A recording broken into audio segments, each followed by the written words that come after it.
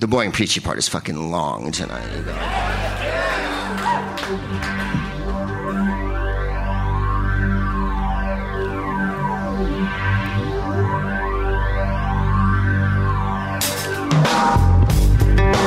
Ladies and gentlemen, Greg Proops.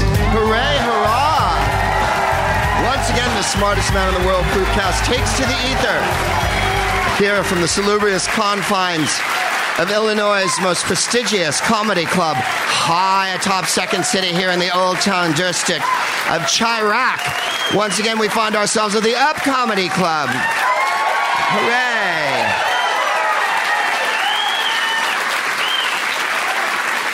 It's a beautiful spring here in Chicago. Very, very moist, redolent spring. Raining down mildew and every type of precipitation on us, and gusting winds that blow up one's pants leg and force your internal organs to congeal in a giant, horrible pizza of discomfiture in the center of your body, while your gonads wish they could break free and run down the street sinking warmth in a saloon named McGuire's. But inside, our hearts are full of silver spinning fucking everlasting contrails that jet across the sky and explode in 1,000 dazzling moons and emerald-shaped nuggets that will once again rain down upon all of us while the butterflies sing. Yes, they'll have been given the gift of song in our dream. Nothing could be more disconcerting than a butterfly singing, but we hope for that tonight, as we join minds and join hearts and fly beneath the waxing, cloudy-ass motherfucking moon over Lake Michigan, as free as a cabbage moth on its rounds, whatever the cabbage moth's rounds. The cabbage moth knows all, but keeps it to herself. Exciting to be back here in Chirac. I didn't bring a bulletproof vest, but it's fun to come here anyway. You know, you're beating New York's ass in one area, and I love you for that, right? Second City, indeed. First up, how about that? I've received so many lovely and lavish gifts here, once again bathed in the warming glow of the warming glowness of your glowing warmth, of so much fantastic affection and fealty and delightful similarity of mind. And that's what I come here for, and I've received it in abundance. I want to thank the gents who gave me the Michelle Indigo CD and the cookie CD and the cookie, and I want to thank everyone who dropped illicit shit on me. That was really cool of you. I'm flying to New York tomorrow, so it should be a fun flight. Squirming uncomfortably. No, I don't keep it there. I have a kitten-shaped bag that I bring with me. No TSA person will touch it. Thank you for all of those things. For the young man who gave me the vodka, I thank you as well. To Ashley, who made a delightful poster, who's been a friend of the show since the very outset, of all of the things that I repeat incessantly on this show, which evidently is quite a lot more than I had figured I did, since it filled an entire goddamn poster.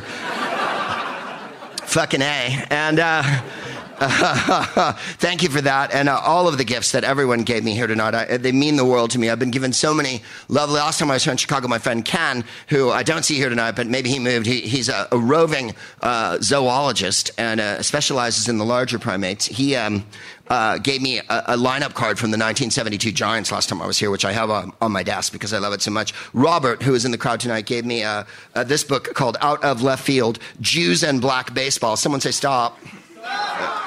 Let's see.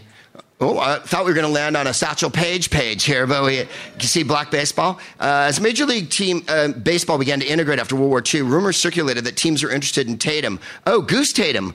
Reese Goose Tatum. Goose Tatum played baseball and played for the Harlem Globetrotters, if you remember. And then when we were little, when the Harlem Globetrotters cartoon was on, there was a character on that show and also on the Globetrotters at the time named Geese. And Geese was named after Goose. Oh, yeah. It gets deep. And... All y'all remember Meadowlark Lemon, right? Who used to stand under the bucket and throw buckets of paper on the crowd and then buckets of water and whatnot. And he was a total showboat. Well, Jews, Abe Saperstein started that team. So this is a book about the conflation of Jews and blacks in integrating baseball and what Jews did for blacks before baseball and what blacks did for Jews. And, there's Satchel Paige. Let's see here. As a result of his baseball and basketball connections in the Northwest, Saperstein was responsible for getting... There's Saperstein already. Satchel Paige and other black players to North Dakota. Talk about being the only raisin in the cereal, man. Wow. That's like being a Jew in Texas. You're the only bagel in a field of fucking grits and shit. You're like, wow. Holy cow. He played North Dakota, and he did real well. The guy who owned the team up there had a car company and would give him a car, and he'd ride around. But then he'd pick up white girls because white girls wanted to meet him because he was fucking famous, and there were no fucking black guys in their town. And he was 6'3", and the owner of the car company said, I don't mind if you ride around with the white girls, but do you have to do it in the daytime? Oh, yeah. Oh, ain't nothing changed about owners.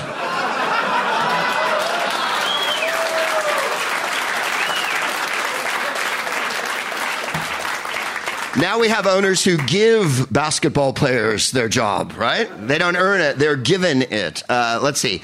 Neil Churchill, the owner of a white team, was looking for a player to help his team beat a rival club in Jamestown that had hired a few black players. Churchill placed a call to Saperstein, who sent Quincy Troop from the Chicago Americans, Red Haley from the Memphis Red Sox. The Memphis Red Sox were the team that, we've mentioned it before on the show, Charlie Pride, the famous country star, his brother pitched for the Memphis Sox, and Charlie did as well, played for them, and tried to get into the Mets camp in 62 and actually had bats with his name on them, and Casey Stengel threw him off the team bus. No one knows who Charlie Pride is? Kiss an angel good morning and love her like the devil when you get back home.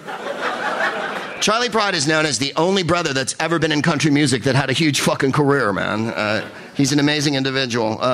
Churchill's team could not be the Jamestown pitcher, Barney Brown. Barney Brown was badass. Let's see, Grainley. Thank you very much for that book, Robert. Also, a young lady who I did not meet, or someone I presume, because I was in the back there. Whose abortion rights freedom ride book is this? It's yours now. Well, it's mine now. Thank you. I didn't realize we were going to get all metaphysical and like, where are we? You know what? We're where we are. How about that? What are you holding in your hand? What's anyone holding in their hand? Think about it. Do not chime then the spoon. Instead, only try to realize that there is no spoon. And it is you yourself that must bend. There is no spoon. Okay. Well, whoever gave me this, I assume you went on the ride, or you were there at the ride, or you maybe even you tweeted me about it today. No? No one's going to pop up? Okay. The abortion rights freedom ride happened last year. It was in last summer, and they went all around the country fighting for abortion on demand and without apology. And what seems like a very exciting trip. And a lot of people have weighed in the middle of the book here, or the pamphlet. Eve Ensler, people I admire a great deal. Eve Ensler, who wrote the Vagina Monologues and In the Body of the World. Gloria Steinem, who is a archdeacon of foxitude and feminism in this country. Merle Hoffman, who's the president of Choices Women Medical Center in Jamaica, New York. And Janine Garofalo, my old buddy. She hates it when I call her this, but I always do, the diminutive diva of despair, because she is. She's Chicken Little, the comedian, you know what I mean? Like this. It doesn't diminish my respect for her in any way, because you could say I was the nasal Paisley comedian who's not gay and makes no fucking case for it, but and she might just do that. But anyway, Janine weighs in here as well, and I know that she's a spirited pro-choice person, as is Liz Winstead, who's a wonderful feminist comedian, a comedian and a feminist who works out of New York City and is a buddy of mine, and is doing quite a lot. If you want to go on her tip, dig her stuff on her site, Liz Winstead, because she's fighting for choice all the bloody time. Anyway, thank you for those things, and thank you for all the gifts. If you're listening out there in Proopcast land, the show's already started. No, for real. It's an awesome time to light one up or sink one down or mix something up in a bowl or use a mortar and pestle, I'm thinking this time. We don't really go there. Usually I say chop up a rail or something, but I think today, a couple of oxys or a perk in a mortar, and then if you have a pestle. If you don't, go to your gourmet neighbors. You know the ones. They have a Prius in their driveway, and their barbecue's gas, and they're assholes. And so go over to them, because they have one of those wine things that's stapled to the side of the table and goes like that. They have one of those fucking things, and they have a machine that probably makes ice and shit in their house, and they might even have a machine that injects carbonation into drinks, which is like beyond donut maker as far as douchey gourmet goes. And so go over to their house, knock on the door lightly like this, tap, tap, tap, and then they'll be like, what the fuck was that? And then do it again, tap, tap, tap, tap, and then they'll open the door and be like, oh, we thought you were someone that we didn't know. And you'll be like, no, can I borrow a mortar and pestle? And they'll be like, really? What are you going to do? And you're like, I'm making pesto. And then take it back to your crib and take all your pills. If your wife has pills, take hers. And if you're living with your parents, go into your parents' cabinet. Look for the labels that say, do not drive or operate heavy machinery on them.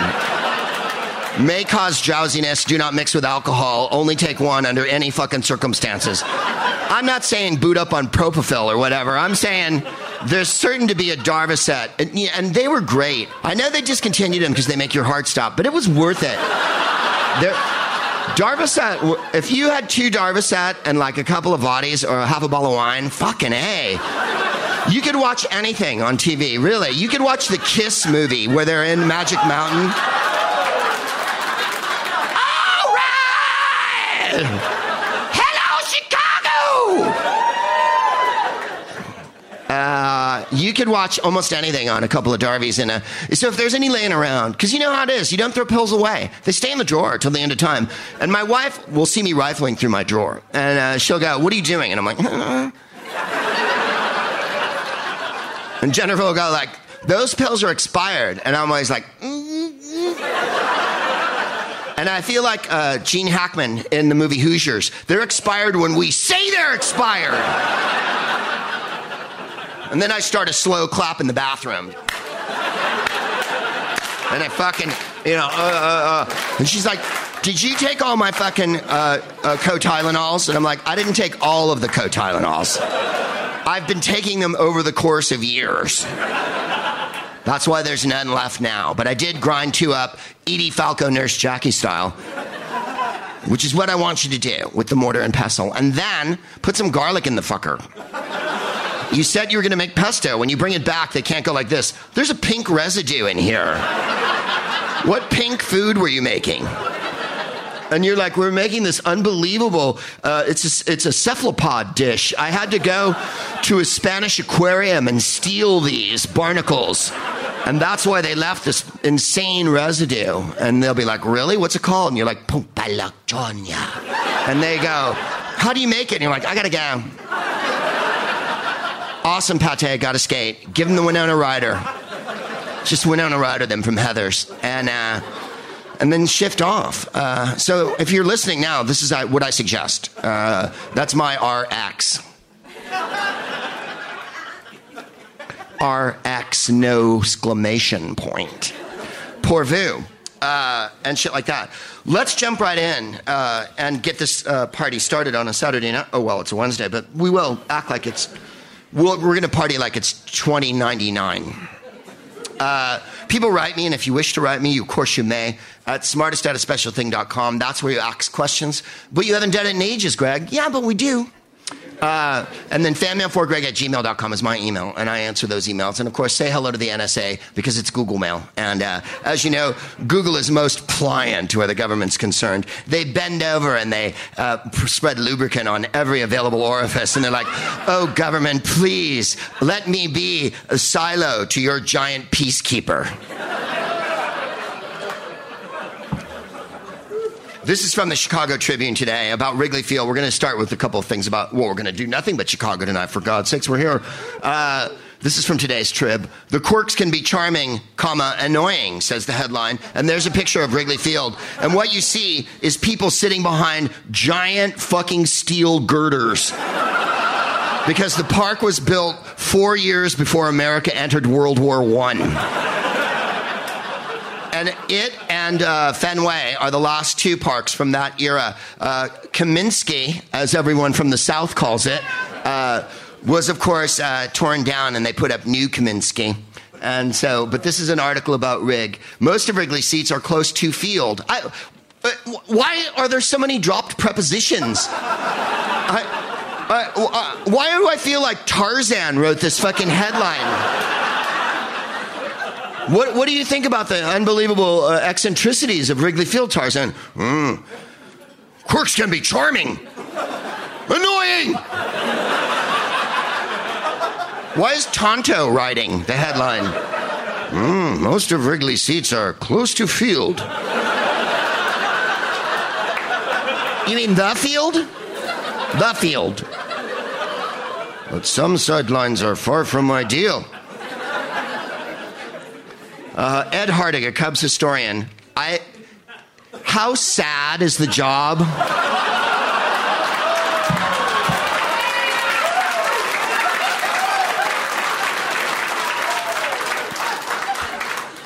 $1908, is it? We've talked about it before. I'm not going to go into it again. Great team, though. Great team. The 1908 team had it going on. You had a Jewish pitcher. Speaking of Jews in baseball, Eddie Rulbach pitched for the 1908 Cubs. Wildfire Schulte in the outfield. Dandy little hitter. Frank Chance at first. Oh, fuck yeah. Tinkers and Evers and Chance, huh? These are the saddest of possible words. Tinkers to Evers to Chance. Trio of Bear Cubs and fleeter than birds. Tinkers to Evers to Chance. Making a giant hit into a double. Ruthlessly pricking our gonfalon bubble. Gonfalon means pennant.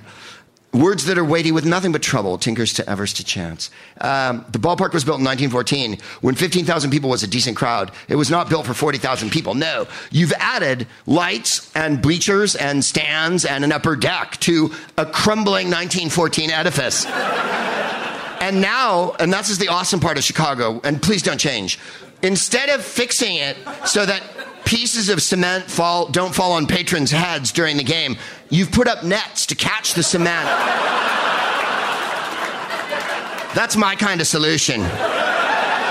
It's as if you've called my late father in, because he was Semitic, he would have used duct tape. My father had so much duct tape around the fucking pipes inside our Chrysler that it was like, it's gonna melt. And he's like, it holds the hose on. This is Jewish mechanics. I know there was a lot of Jewish physicists, but I bet they couldn't fix their car. I'm just saying. Richard Feynman was a witty person, and he drove a bitchin' car around, but I don't think he worked on it himself. He's taking it into AMCO and shit. Oh, hello, Professor Feynman. Hey. The transmission's falling out. It's almost as if there's string theories evolved into some other, right? It's like there's a cork in the engine. I don't know what's that. There's some kind of anomaly when I start it up. And it boom, boom, boom, boom, whirr. You know what I mean?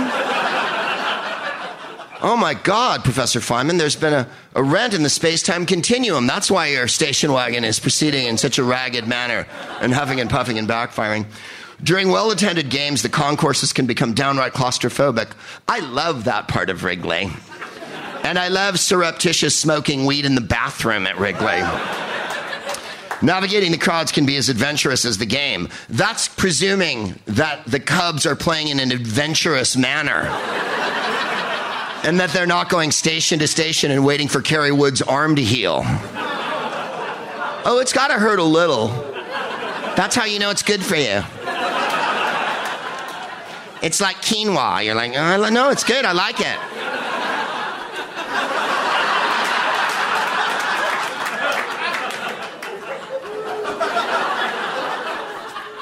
No, it's good. I ate all of it.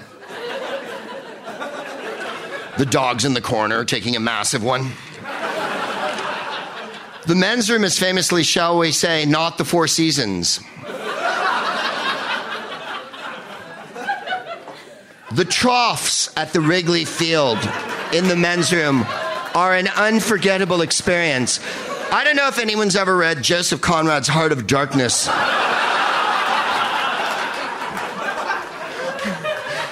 But there's a feeling of melancholia as you join in wagging members with all of the fraternity of baseball fans, and the noise that it makes when dozens of men, and the worst part isn't so much having to join other fellas at a metal trough that hasn't been cleaned since time began. And the idea of the splashing urine going everywhere and spreading influenza like, well, in 1914, 4 years later, was the flu epidemic that took a quarter of the Earth's population. It's about that fucking unhygienic in there. It's the people standing right behind you. It's this dude with the backward baseball cap with the Oakleys on it, wearing a Bulls jersey.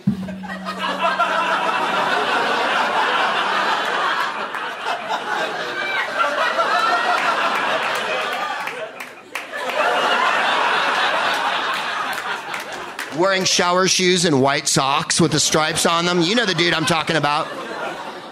That's who's always standing behind you at the Wrigley's urinal.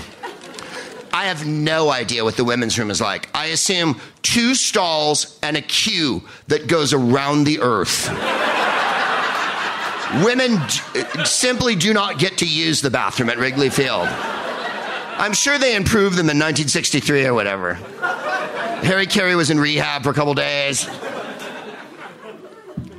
Fans sitting near Forgetto, they've quoted someone earlier in the article, Judy Forgetto of Desplaines, which gives even more credence to your French heritage here. This was, of course, French America. This is Illinois, and Desplaines is nearby, and Champlain and Champagne and fucking all the French names that you have here. What was this, Fort Duquesne? Fort Dearborn. Forgetto sometimes struggles to get around the ballpark because she... although there are ramps to the upper deck, there's only one elevator, a fact not lost on Judy Forgetto of Desplaines. After knee replacement surgery, Forgetto sometimes struggles to get around the ballpark. There's one elevator in a park that has luxury boxes so that rich friends of Donald Sterling can masturbate. Well, Joey Reinsdorf at least. It would help if they had railings. I never thought about it until I had a knee problem. It's kind of wicked. That's so Boston. Wicked pitha. Fans sitting near Forgetto had other quibbles. One fretted about the lock. This is what I love about newspaper writing. This person, John Yates, Jon Yates, he's doing the sneaky John. We're all used to the J-O-N. But he's doing the Jon. My name is Jon Yates. I've come from Norway to write this article about the Wrigley Field. I went into the men's room and it was horrible because I felt like I was having a Viking experience of watching all the Yellow River flow down into a plugged up drain that was never going to be cleaned, and a janitor came in and just turned around in disgust. Fans sitting near Forgetto had other quibbles. One fretted. I adore when people fret.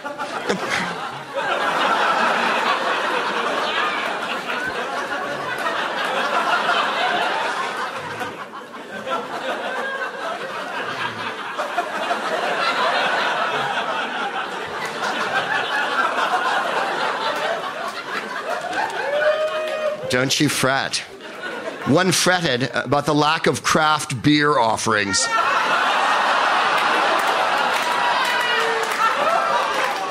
Tap, tap, tap, tap, tap. Hi. We're going to go see the Cubs today. They're playing the Kansas City Royals in an interleague game in September. Well, I can lend you my pestle and mortar again, but I simply can't go to Wrigley because the limiting choices of craft beers. They don't even have Samuel Adams. What am I to do? Other than the fact that the televisions scattered throughout the park were too small. Hey, I've got an idea. You're lucky there's any fucking TVs at all. You're lucky it's not 1914 style, and there's a dude with a megaphone and a fucking board moving pegs on it with the runners and shit. And he's just gotten to Glen Allen Hill. Another fan said he was less than enthused about the concession offerings, which are more basic than fancier items, also all available at new parks. You mean like hamburgers?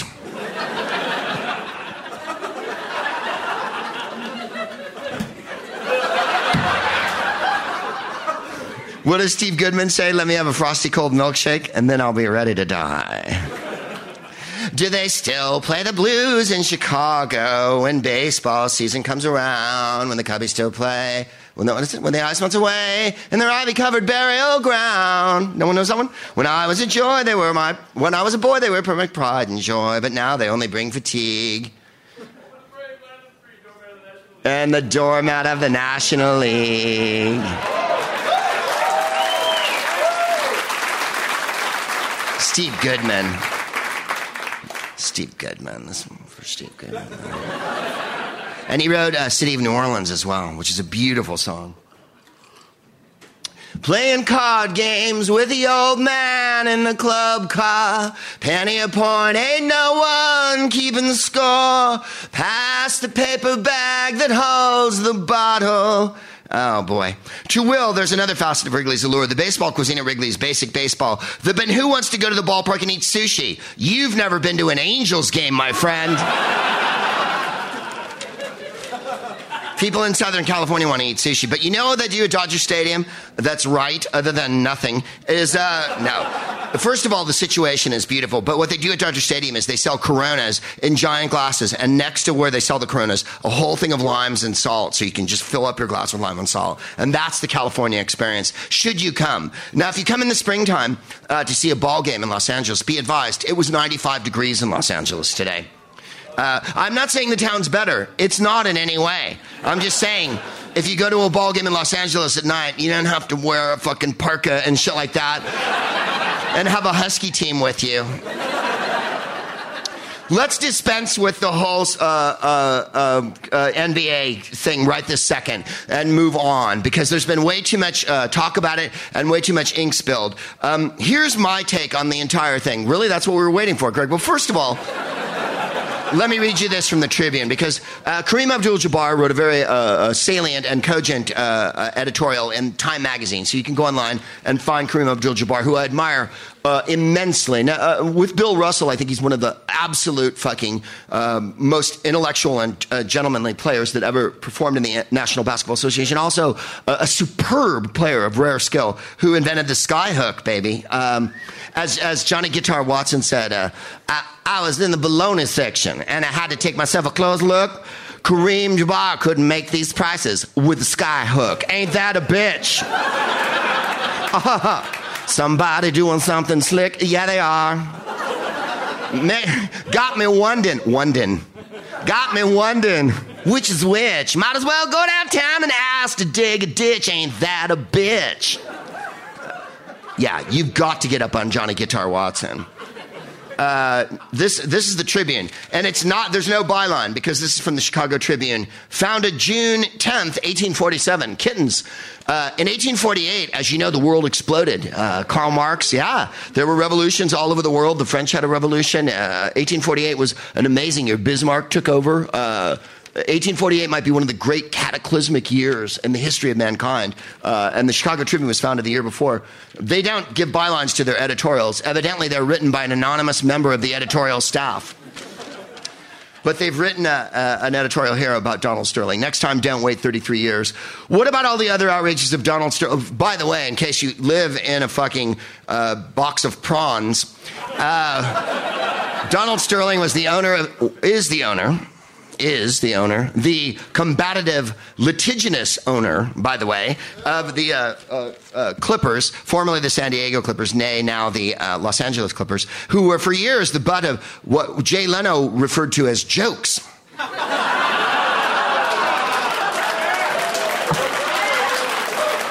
In the recent past, they have been more famous. For instance, this year, they are ahead of my beloved Warriors in the playoffs, 3-2, at the time of this reading. May I have another vodka-flavored vodka drink if anyone's still speaking to me? I was a bit chilly during the sound check, so I don't know if anyone's talking to me, but if anyone is, may I please have another vodka-flavored vodka drink? Almost immediately. Look how low it is. Look at the I haven't even started the fucking show. Look how low this is.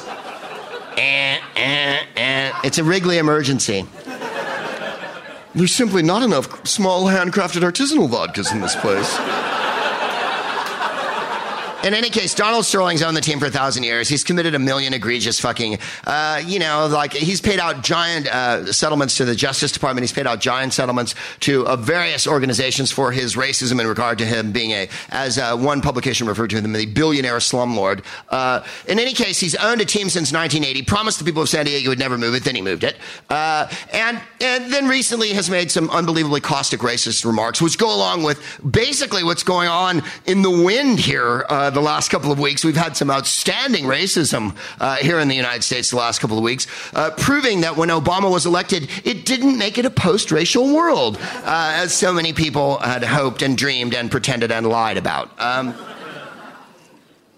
In any case, he's been chastised soundly by Mr. Silver, the commissioner of the NBA, which begs two questions, and this is where I come in. One, the previous commissioner, if you will, of the NBA. Thank you, Michael. I appreciate that. Oh, you're going to take that one, are you? I'm not quite done with that one. That will be all. You have our permission to withdraw, Mr. Avila. Thank you, Michael. Donald Sterling, as I say, has committed thousands of egregious racial offenses over the years and was about to be awarded with an NAACP award later this year. So it begs the question, what was the NAACP thinking? But also, who was the previous? David Stern, was it not? Well, I almost said Daniel Stern. Then he would have been wouldn't it have been awesome if it was the cast of Diner? And Mickey Rourke was the commissioner.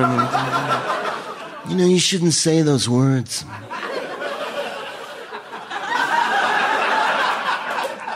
You should think more about what you say. I think it was Juvenal who said, a man must remonstrate. Obviously, Mr. Stern was willing to take any and all manner of bullshit to protect the giant white fraternity that is the owners of the National Basketball Association.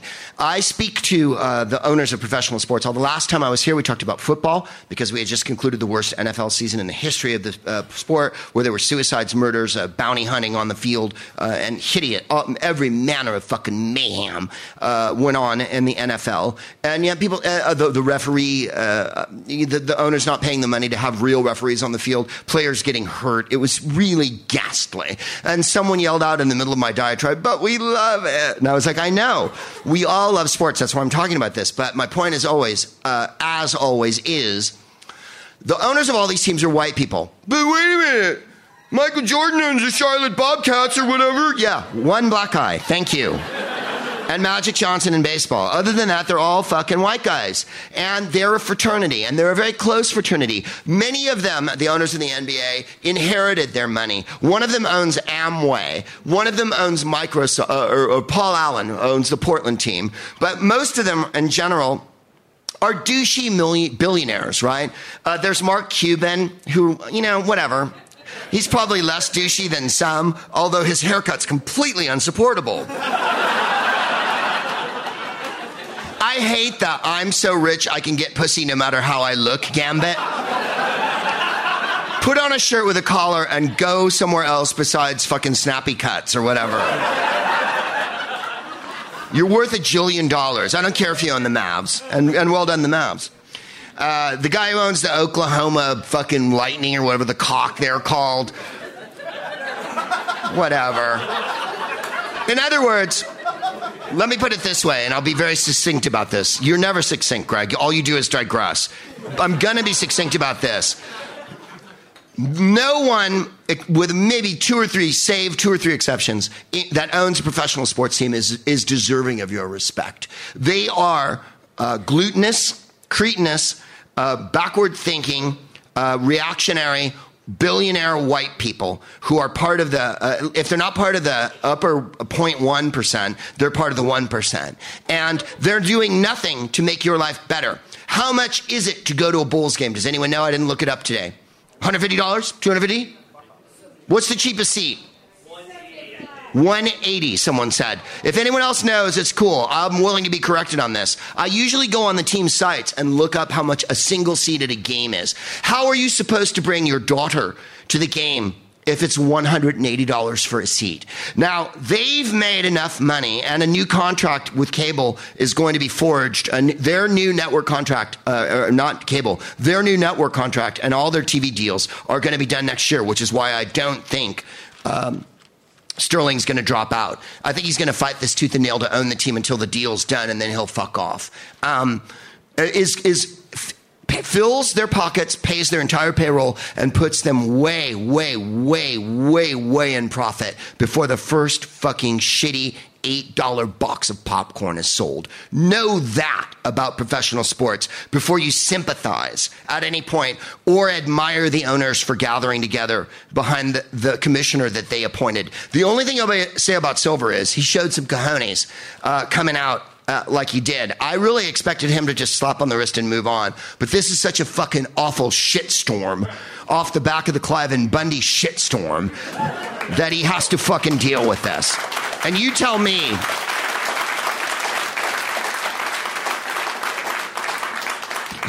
that the Clive and Bundy thing didn't precipitate this. You fucking tell me that Adam Silver doesn't read the paper and watch CNN and Fox News.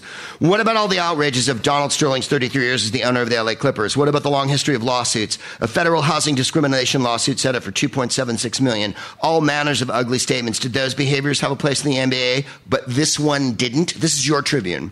Not me. Sterling's fellow owners can pretend that his sin is egregious, disrespect for his players, his team's fans, his league, and the game that binds them. But that isn't new. Sterling's sin is that he got caught on a microphone. He made a scene. His fellow owners, having looked away for years, couldn't look away. Not this time. They couldn't. Here's the last paragraph. We give final word to competitor New York Times sports writer Julie Marcour, I mispronounced it utterly, Macur, M-A-C-U-R, because in 3 simple sentences she evoked how self-satisfaction can divide any of us from our principles. The sad part is that it took this long. Maybe that's because until now, everyone was making so much money. Maybe their pockets became so heavy they could not stand up for what was right.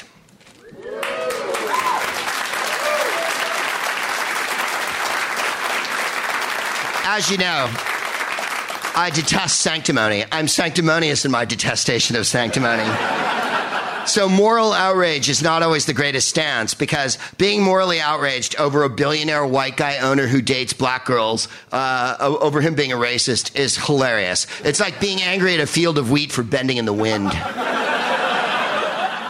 It's as natural to him as an otter copulating with another otter and biting their neck.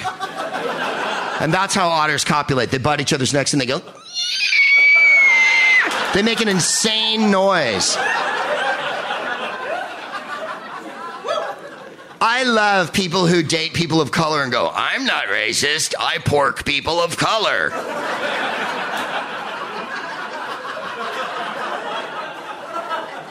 I see them shuffling along, just watch them shuffling along. Meet me there, take a taxi, honey. I'll be there about 8:30. The Darktown Strutters Ball. This is from, I'm going to go over this one, then we're going to start. This is an editorial from the Sun-Times from Monday. I was at the Pancake House. Yeah, the original Pancake House. Is it wrong that when you go to a place so often that they go, hi, Greg? I was disappointed in myself. I never get the Dutch baby pancake. But because my wife makes an off-the-hook Dutch baby pancake. I got a bacon and eggs the other day, but you know, like I got toast and I felt shitty because like it's called the original Pancake House, so why? The time before I got pancakes. There's nothing like pancakes to make you feel like, shouldn't I be running a marathon after this? Instead of going back to my room, getting high, masturbating, and falling asleep? Shouldn't I do a plank for half an hour? Don't let the big boys take over the web. If you don't know, Net neutrality is in very grave danger this week. I only bring it up because we all listen to the show for free, myself included. The podcasts, we're on iTunes, we're on our own websites. The podcast community is imperiled by several things. One, patent trolls, as you know from Adam Carolla, who's been leading the charge on this thing, and Chris Hardwick and Marin and lots of guys. The patent trolls are fake companies, but I won't go into that now. What I want to go into is this, because what the government wants to do is allow the net to be sold off to the highest bidders, meaning only lobbyists and people with lots of money can go to K Street in Washington, D.C. and give senators money and make the internet more expensive for you to download freely. America is way behind in how fast our downloads are. Go to any other country in the world, Paris, France, for instance, where we're going to be on, let's see, the 14th of May at So Gymnase. We're going to be in Arrondissement 10 at So Gymnase. If you go to a public park in Paris, there's free Wi-Fi, and it comes in like that. Boom! Oh, yeah, it does. Oh, yeah, it does. And in Germany, too. And in lots of places, you can use your phone on the fucking tube in the underground and shit. Yeah, because they spent the fucking money. The infrastructure in this country is like fucking Ecuador in the 30s. Because people like Donald Sterling have all the goddamn money. And Comcast and Time Warner and all these fucking telecommunications companies have no interest in serving you whatsoever. They want money. That's what they want. Fuck them exactly. Under proposed rules reported last week, the FCC would allow, that's the Federal Corporations Commission, would allow internet delivery companies to charge higher fees to some users for express delivery, most notably as long as the rates are, and this is the part of the edict that you should be frightened of, commercially reasonable, as if a bunch of bureaucrats staring into endlessly expanding and evolving machinations of the internet could ever begin to objectively gauge what commercially reasonable is. The FCC's proposal includes safeguards, says Chairman Tom Wheeler, said they don't gut net neutrality, but who wins when complex rules must be debated on a case-by-case basis? Not the average user. That would be us. Your phone, your computer, your tablet, your iPad, whatever it is you're using, wherever you are in public or in a hotel room or whatever you're doing, they want to charge you more money for it. My feeling is they already have enough money, and that high-speed internet Wi-Fi is a fucking right. There, I've said it. Yeah, maybe you should have to pay for it. Do you ever go to a hotel and they charge you $20 a day for high-speed Wi-Fi? $20. How much do you really think it costs them to access the electricity that allows you to have high-speed internet? Do you think it costs $20? Thank you. Someone went nothing. That's precisely what it costs them. Every time to testify at a hearing. It's a system tailor-made for special interests and lobbyists. So, his name is Tom Wheeler. He's the chairman of the FCC. You may see petitions going around on the internet about net neutrality. Now is the time to inundate Washington, because the White House has been vocal about this. The White House, because Obama had a BlackBerry and all that, is aware that the net is under threat from moneyed interests. And what follows this, in my humble opinion, is I won't be able to say the libelous, scandalous, and truthful things I say on this show once they get their fucking mitts on a profit-making enterprise.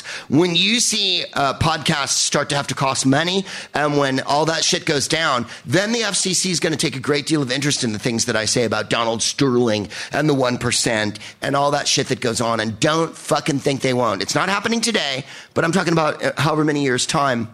It will fucking happen, especially if this goes through, which it will. Unless we fucking lock arms and stamp our feet. The internet was invented in America. We're 31st in download speeds. That's sad. That means Finland and Denmark. Yeah, it does. All the Scandinavian countries are way the fuck ahead of us on this. All the European countries are way the fuck ahead on this. As they are on cell phone technology. Ours costs more and is shittier. And when you take your American phone elsewhere, they charge you up the zing-zang to fucking use it, which is outrageous. It's outrageous. A problem that will get worse if the Comcast takeover of Time Warner is approved. Comcast wants to buy Time Warner. Both companies are unbelievably evil and do have nothing of your interest in mind. If you think you can do nothing about this, understand me. Not giving them money and writing to the FCC fucking works. If they get 1 billion fucking emails and 1 billion petitions, they will listen. Nothing else works with them but sheer numbers. And the threat of profits going down. I don't mean profits being erased in any way. Profits are already so high, they can't count the fucking money. But if profits dip a little bit, oh my God, they dipped 5%. That's when people get fired, and that's when fucking shit happens. Moving into the show. This is from a young lady named Holly. Oh, golly. This is from a young lady named Holly Cruz. Holly, are you here tonight? Hi, darling. Did I meet you before the show? No. Would you come in late? I can't hear you. I'm quite deaf. A little bit late. Not late. Not late. Well, about 10 minutes before showtime. Yeah. Thank you, Holly, for coming tonight. And thank you for this, because I'm going to read it out loud. She's here tonight. Principal Proops, she writes. Hi, Holly. Hi. Holly, stay after class.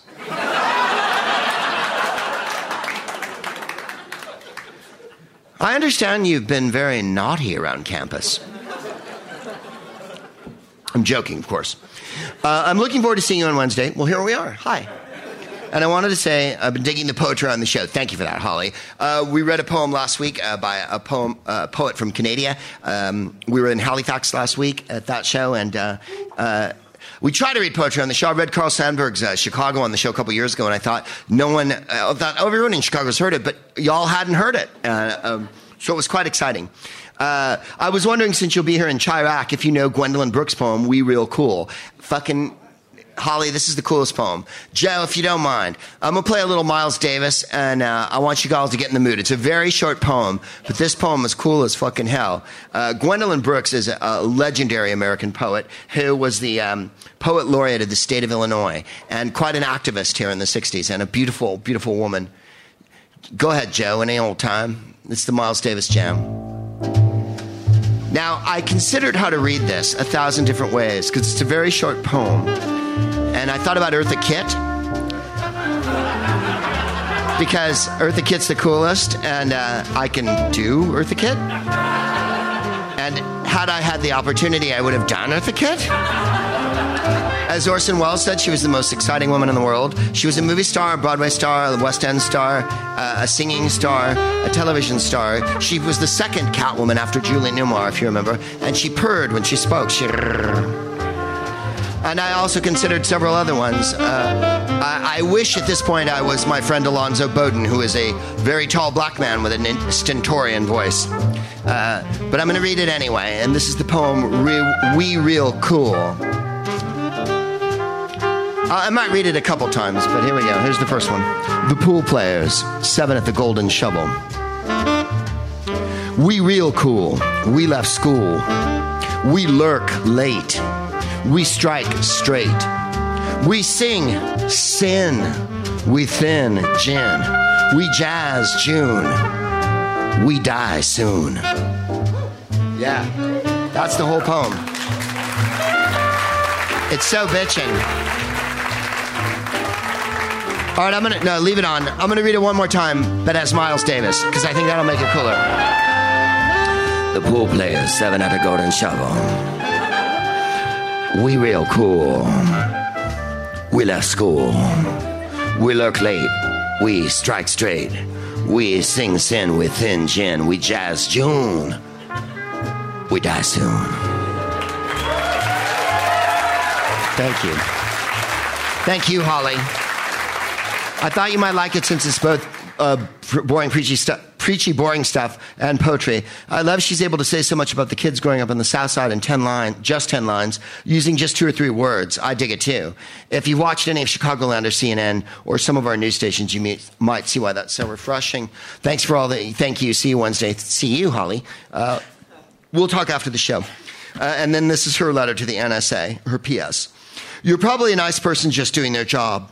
I'd like to offer the idea that not everyone needs to be as drastic as Edward Snowden to make a difference. I had a political science professor who said that political change has to happen within the system to effectively make a change to that system. I don't quite agree with him, but still, you're already there. So I wonder if there are small subversive actions that you take that might accumulate or inspire others. I also disagree with your professor. The problem about working within the system is the system's already rigged, so that whatever you do to work against them, they've already accomplished and fucking forgot you and inhaled and moved on. Which is why movements like the abortion... Kittens? Jesus Christ, Greg, this show's fucking boring.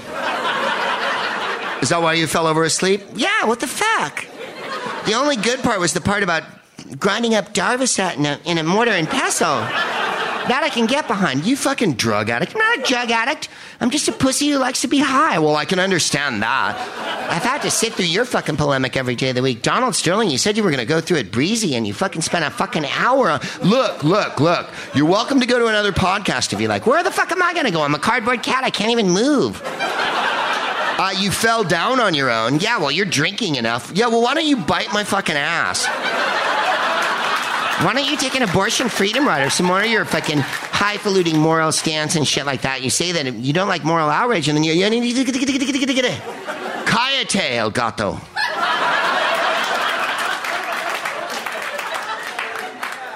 Piece of shit. The abortion rights freedom ride, or people who, do things outside the system. That's how you have to do it in this day and age, in my opinion. You can petition the government all you like for grievances, but the government's already run by giant corporations, so we have to do everything on our own at this point. The NBA thing, for what it's worth, is almost an outside...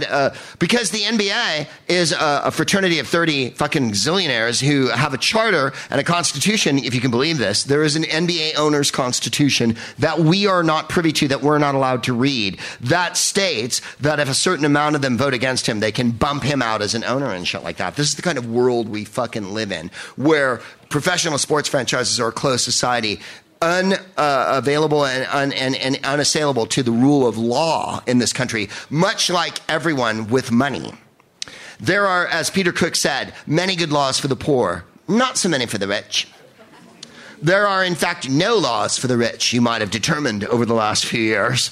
There are small, tiny, slap on the wrist, not very punitive fucking things that happen to companies like BP or whatever. But by and large, they're bailed out and they're supported at every level, and that includes the White House presidential level. Therefore, it is incumbent upon us to make 1848 a reality word. Here we go. Gwendolyn Brooks was a highly regarded, much honored poet with the distinction of being the first black author to win the Pulitzer Prize. That's both glorious and, of course, tragic at the same time in this country. If you want to look up her poems, poemhunter.com, and you can go to Gwendolyn Brooks. They have all of her poems. And poetryfoundation.org has a biography of Gwendolyn Brooks that's extraordinary.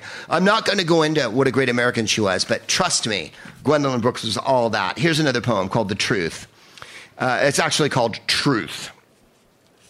And it's about what no one wants to talk about in this country, which is that we don't live in a post-racial world, that we live in a world where privileged people have all the cards, that we live in a world where we have to work very hard every day and pay our taxes, otherwise we face punitive fines by the government, that if you get caught with drugs or cocaine, you're going to fucking go to jail. But if rich people do anything they like... and that's what the truth is. And so here we go. And that women don't have it that good, that there's no such thing as equality. Believe me, I'm going to lift your hearts up later on in the show. It's not all pessimism. The world will be better because we are here to make it better. That's what's going to happen. When I talk about the truth, I'm talking about what they're not going to put on TV and what they're not going to put in a newspaper and what they're not going to tell you at any point, because they haven't the temerity and they're beholden to corporate masters. And believe me, there's plenty of people willing to dance for the fucking man and tell you what the man wants you to hear. But Gwendolyn Brooks was not one of those people. Truth. And if sun comes, how shall we greet him? Sun, S-U-N. And if sun comes, how shall we greet him? Shall we not dread him? Shall we not fear him after so lengthy a session with shade? Though we have wept for him, though we have prayed all through the night years, what if we wake one shimmering morning to hear the fierce hammering of his firm knuckles hard on the door. Shall we not shudder? Shall we not flee into the shelter, the dear, thick shelter of the familiar, propitious haze? Sweet is it to sleep in the coolness of snug unawareness. The dark hangs heavily over the eyes. It's badass.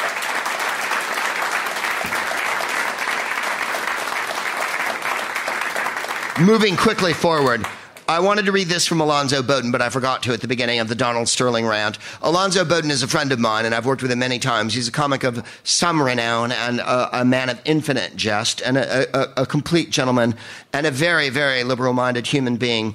Alonzo Bowden wrote this 2 days ago before Donald Sterling was suspended and fined and all that jazz.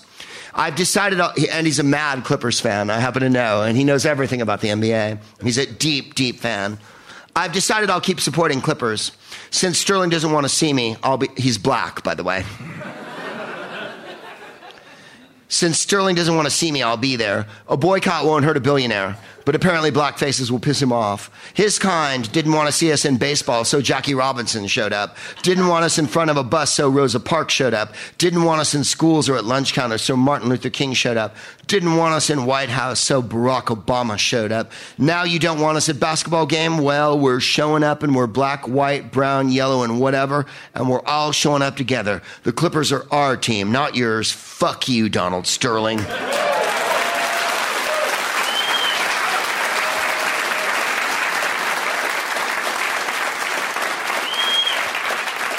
That's how we all feel about our teams, right? We all feel. It's time you learn Mad Men is the past, not the future. We'll show up until you leave, and now he's left.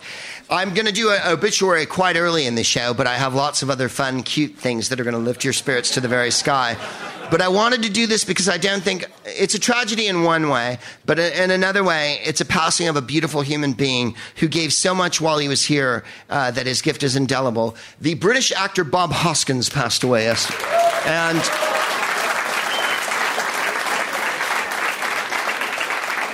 you'll find in this year of red moons and eclipses that Bob Hoskins is a short, formidable nebulae, and in fact, a very brief supernova, as he called his own figure, cylindrical. He's a cylindrical supernova blasting off into space. You can see his violet emulsion if you look in the sky tonight.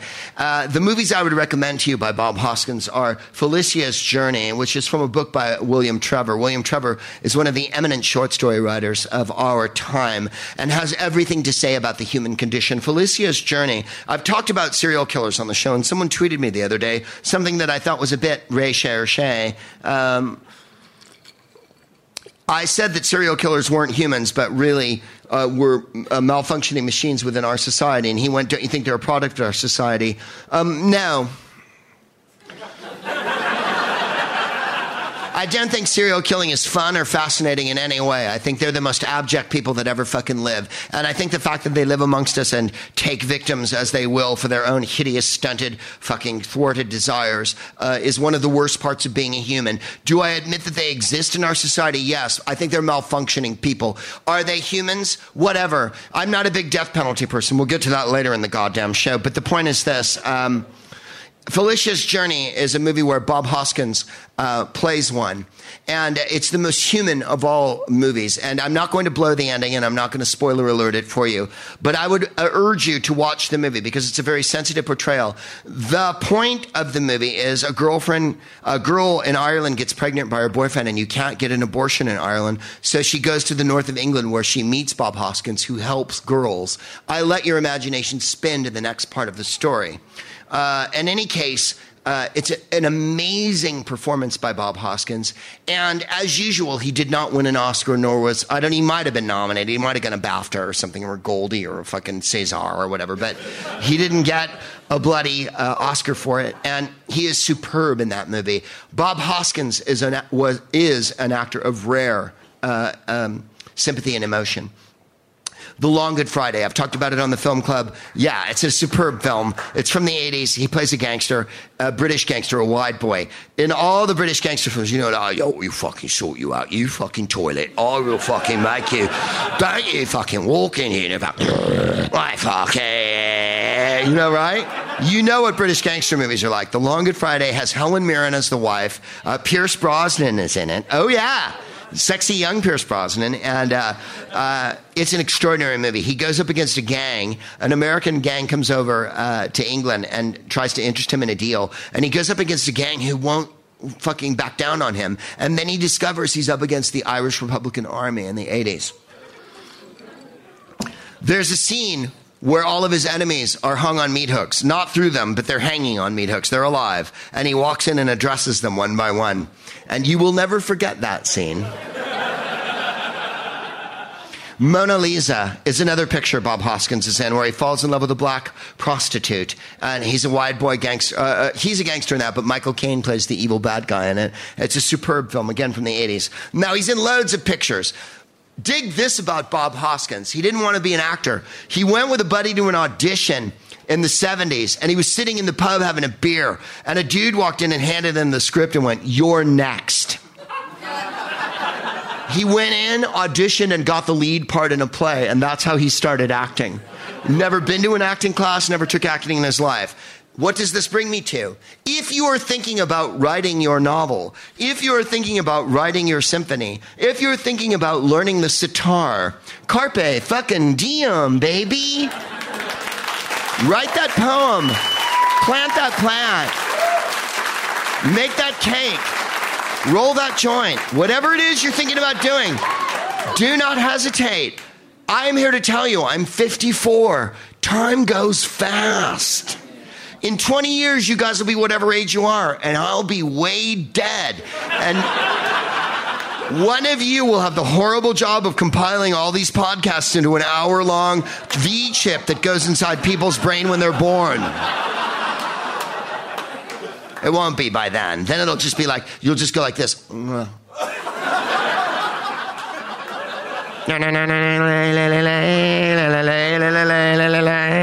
Every page that you turn be a sound.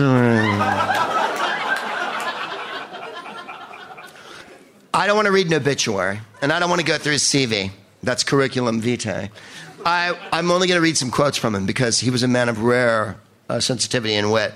Parents were commies. He was Jewish, in case you didn't know. I love my wife Linda beyond everything else. That makes me love him beyond everything else. Monogamy is a possibility and a necessity. Kids have to have something they can rely on. You have got to have something you rely on. If you're promiscuous, I don't judge at all. Everyone knows that going from flower to flower can be a very rewarding activity. Ask any bee. But real love is when you swear. I don't mean curse. I mean take an oath of loyalty. And a man in the crowd went, "What the fuck is this?" First it's here, then it's here, then it's here. See what I did? I joked. What do people shout at me in the street? Just Bob. The last time anyone shouted anything else at me, I was living in the same street as one of the boys from Oasis. Photographers were standing on the corner waiting for them. I came out of my house, started walking up the road. This young guy comes up to me, but an older photographer shouts at him, "Oi, where you going? That's Bob Hoskins. He's about as newsworthy as last week's bus ticket." That made me quite happy. I don't suppose I'm vain. When you're a short, fat, old man with a bald head, there's not a lot to get vain about. Quantum physics is a bit of a passion of mine. It's extraordinary. Who knew that about Bob Hoskins? There's a branch of mathematics that's based on lunacy, and that's wonderful. I've got no interest in religion. I've tried, but I started laughing.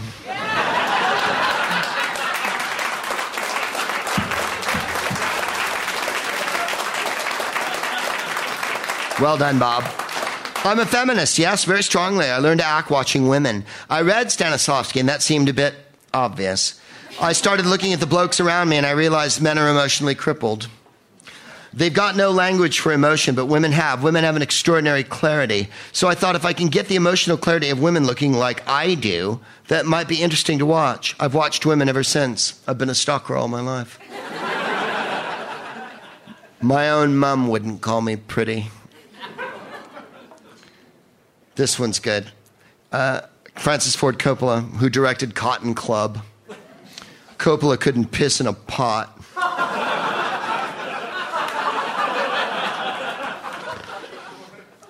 And I know what you're thinking, so I'm going to address it. The Super Mario Brothers movie. Where him and John Leguizamo wore mustaches. Roger Rabbit. A lot of people like Roger Rabbit. The worst thing I ever did, Super Mario Brothers. It was a fucking nightmare. The whole experience was a nightmare. It had a husband and wife team directing whose arrogance had been mistaken for talent. After so many weeks, their own agent told them to get off the set. I have to read this part in his accent. Fucking nightmare. Fucking idiots. As I said, Bob Hoskins is whirling above us. My wife gave me this. My wife gave me everything in tonight's show. Coloradans happy with legalized marijuana. Kinnipack has released a poll. I detest polls, but I'm going to read this because it's a good one. Colorado has made the move of making marijuana legal for everyone, not just for medical patients.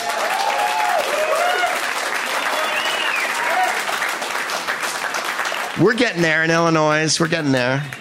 They're going to have medicinal soon. Voters support the law legalizing marijuana. 54-43. 49% of voters admit they've tried marijuana.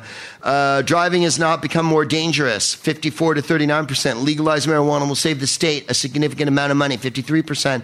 Legalized marijuana have a positive impact on the state's criminal justice system. 50%. Legalized marijuana increases personal freedoms in a positive way. 53-44. Legalized marijuana has not eroded the moral fiber of the people in Colorado. 67-30%. The only naysayers disapproving, Republicans, 63-28%, and voters over 65, 62-28%. Now let us lift our hearts. My wife sent me this one. It's from the BBC. A baby Java mouse deer, one of the smallest hoofed animals in the world, has been born at a zoo in southern Spain. The newborn deer is no bigger than a hamster. It's a deer. It has hoofs. And has those glowing eyes when you catch it in the headlights. I've seen the picture. They're this fucking big. And when they get to their full height, they're this big. But when they're born, they're hamster sized. They're deers. Well, they're deer. There are no deers. There are only deer. For some reason, there's a collective plural.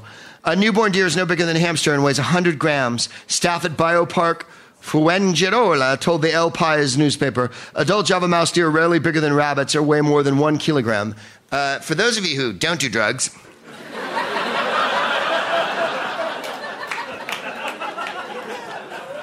there are 28 grams in an ounce. A kilogram is 2.2 pounds. Flying into Los Angeles, bringing in a couple of keys. Don't check my bags, if you please, Mr. Customs Man. It's 2 Arlo Guthrie songs in one night. They're also known to be fiercely intelligent. Hooray. You go, tiny deer. The square root of a hypotenuse triangle is equal to the... Quoting Euclid and shit. They're also known to be fiercely intelligent, and the species represents wisdom in many local legends in its native Java, says the local website. The baby mouse deer is the 8th to be born in Fuengirola, which is running a program to breed the rare species. Its mother was born, blah, blah, blah, blah. Biopark Fuengirola says there are currently 43 Java mouse deer in Europe, but warns the future of this species is threatened by massive deforestation. I'd like to do this part as John Huston. Biopark Fuengirola says that are currently... Oh, no.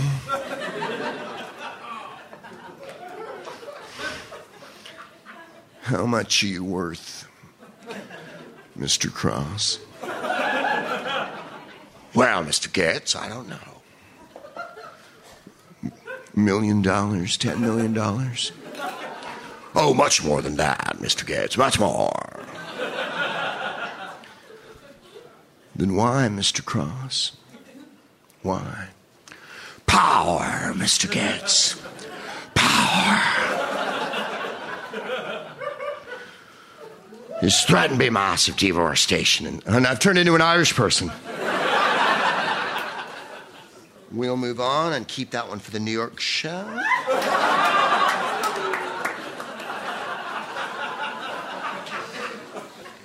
This will lift your heart. Oh, New York. What you do? Brooklyn? Goodwill campaign frees thousands of Americans from $15 million in debt. A group of former Occupy Wall Street activists have abolished nearly... By the way, if you didn't notice, we're in the middle of the boring preachy part.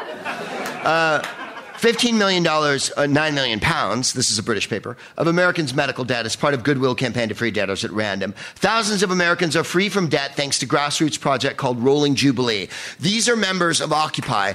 I really, really detested, as I've said a million times on the show, the way the members of Occupy were treated by the media and by some of the brethren in the podcast fraternity. People got on them and were like, they're shitting in the park, they're peeing in the thing, they're dirty, they're hippies, they're trust fund kids and the shit.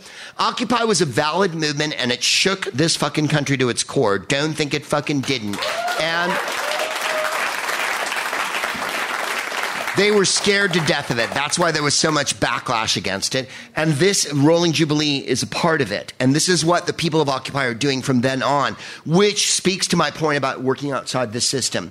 They've raised $700,000 by crowdsourcing money to buy consumer debt on the secondary debt market for a fraction. Yes, there's a secondary debt market, you guys. It spent $300,000 wiping out $15 million. So far, 3,801 people have benefited in 46 states and Puerto Rico. It was a godsend. I didn't know these people. 80-year-old Kentucky resident Shirley Logsdon told Agence France Presse. Notice they weren't telling an American news agency because you're never going to see this story on Fox News or CNN or any American news program. I am here to tell you that Rolling Jubilee is doing good work and that it behooves you and it is worth your time to go online and find out about debt reduction because your grandparents and your parents are the ones in peril, as well as you, my friends, mon ami, mes amis. You are the ones who the government and the banks are after. Bank of America is going to be eternally bailed out and no penalty will they ever incur. But we are going to have to keep paying for the financial drop that they engineered for, how many years ago is it now? What do we mean, 2014? 6 years ago? They made it up. They pulled the shit off on us, and we're the ones paying for it. And that's why this is important. Rolling Jubilee Fund Vice President Thomas Goki said, we have no moral obligation to pay a debt to an investor who purchased our debt on average at 4% and claims we owe 100%. Critics say the campaign fuels the secondary debt market. Well, you know what critics can do? Take a cold, frosty drink out of my fucking booty.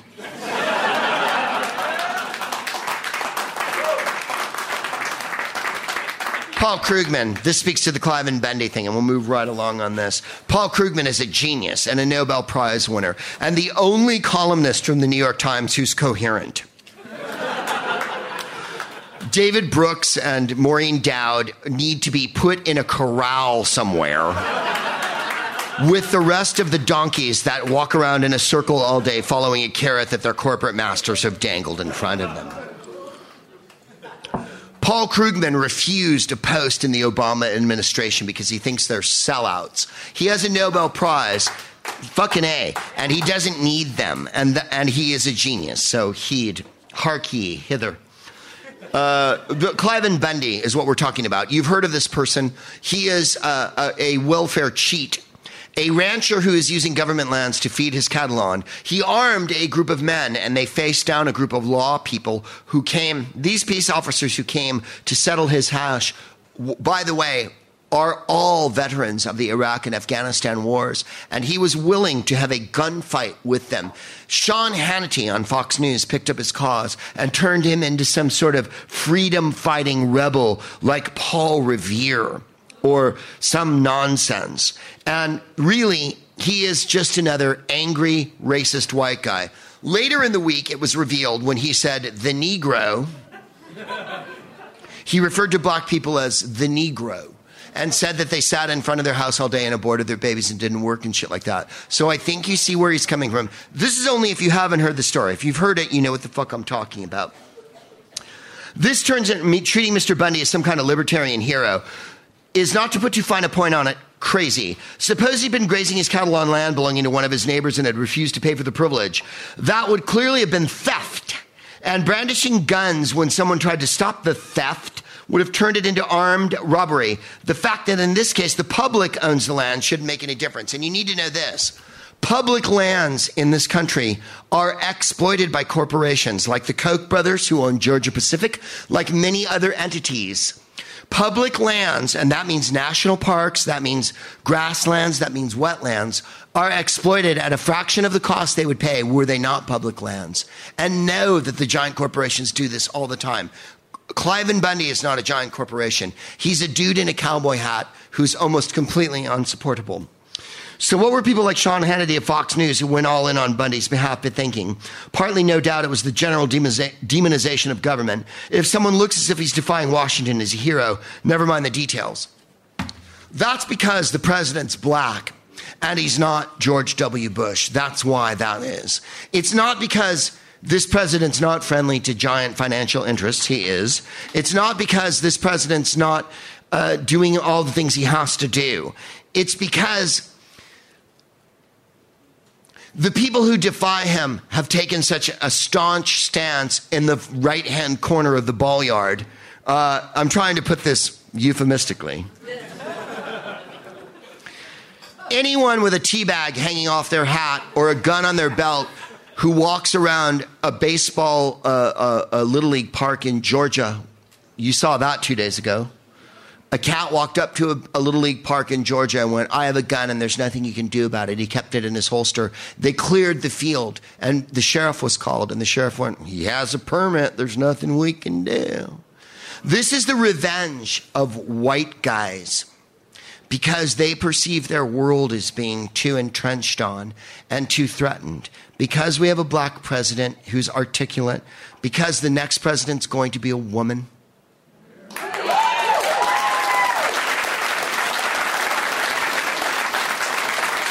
I want to rock with you all night. American conservatism used to have a room for fairly sophisticated views about the role of government. Its economic patron saint used to be Milton Friedman, who advocated aggressive money printing if necessary to avoid depressions. It used to include environmentalists, for instance, Richard Nixon, who started the Environmental Protection Agency and was vehement about us getting off of foreign oil. Richard Nixon was a dichotomy of the human being. On the one hand, he was Tiberius, the emperor, locked in his fucking capri, adamant about his conservatism. On the other hand, Richard Nixon was an intelligent and very canny lawyer who knew everything about how politics worked in this country. Was he corrupt? To be sure. Did he deserve to be impeached? Absolutely. Did he start the Environmental Protection Agency? Yes. Would a Republican in any case start the Environmental Protection Agency now? No. They treat it like NPR, like it's a scourge on the earth. And that somehow you're going to die if a tree is saved. At the heart of the standoff was a perversion of the concept of freedom. Freedom is a word conservatives use when they really mean I don't want to pay for that. Today's I told you he was a genius. Today's conservative leaders are raised on Ayn Rand's novels and Ronald Reagan's speeches as opposed to his actual governance, which was a lot more flexible than the legend. We've talked about Reagan quite enough on the show. They insist that the rights of private property are absolute and that government is always the problem, never the solution. The trouble is that such beliefs are fundamentally indefensible in the modern world, which is rife with what economists call externalities, costs that private actions impose on others, but which people have no financial incentive to avoid.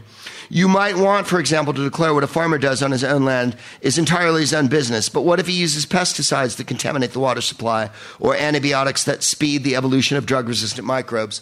Or dump poison into water supplies in West Virginia and receive no fine for that. Or not fix potholes on the streets of Chicago.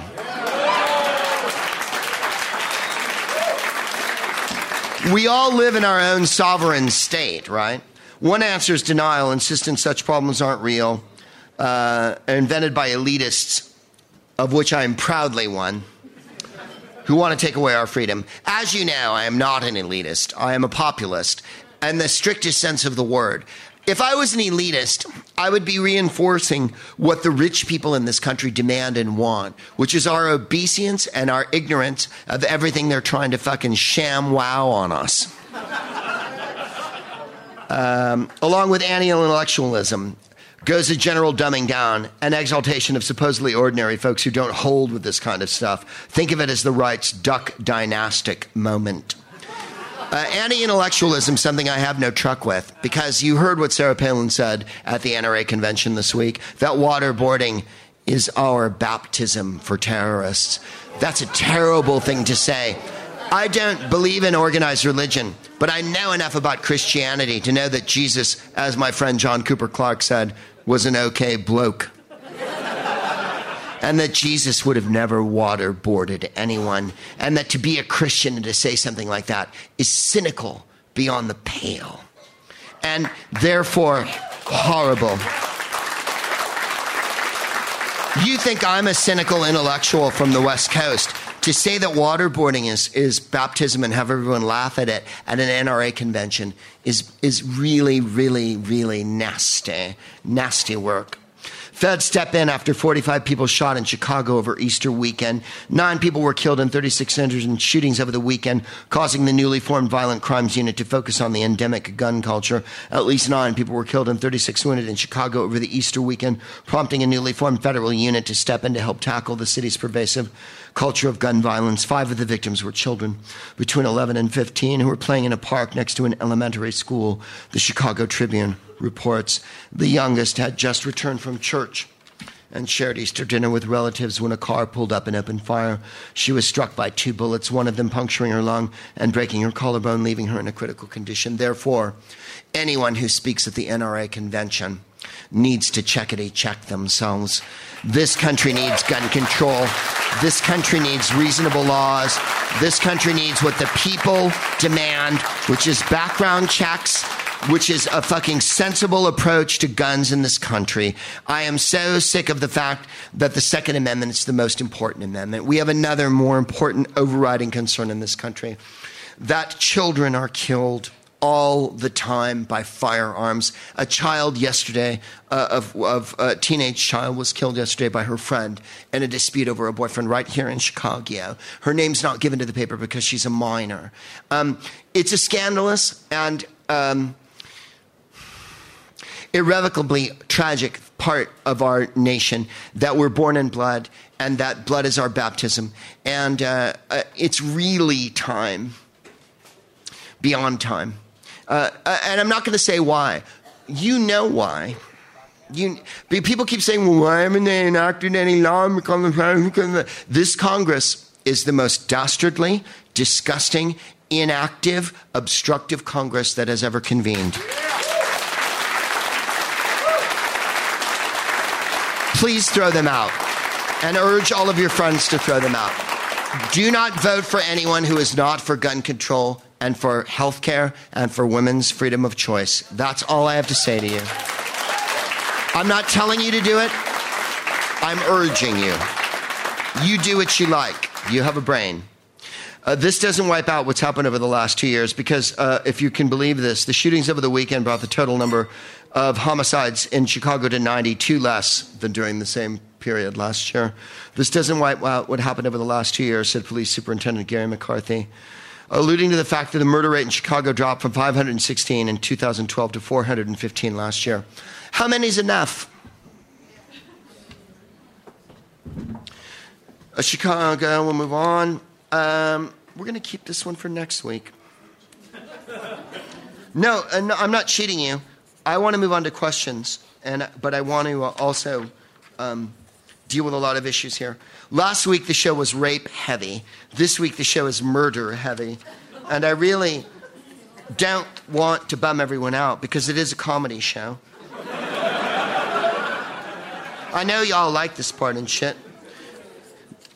We've talked enough about abortion tonight. Lenore Draper, 32, was on an anti-violence nonprofit called A Charitable to Confection.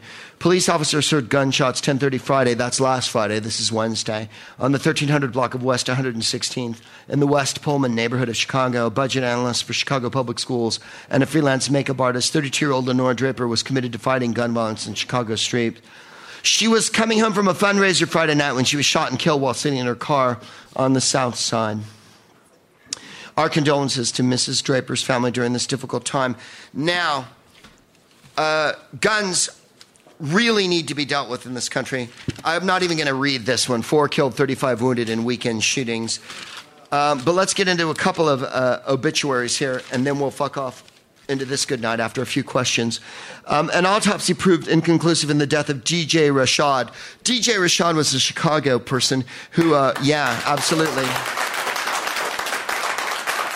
Dance music. I'll get into, let's see here. I've got an awesome obituary for him from the Tribune. Started out as a dancer in Chicago clubs and street corners and turned into a pioneering producer. He helped usher in the next wave of dance music known as footwork. This is from the Sun-Times 2 days ago, and this is what I like to talk about when we talk about journalism in this country. There's no byline. It simply says Sun-Times Media. Rashad autopsy inconclusive. Over the last weekend, by the way, this young man was killed. On Sunday, an autopsy proved inconclusive. Toxicology studies are being conducted to determine how he died, according to the medical examiner's office. Chicago police said they think Hardin died from a drug overdose. And they said drug and drug paraphernalia were found near the body. Let me ask you something as an intelligent, sentient, coherent person.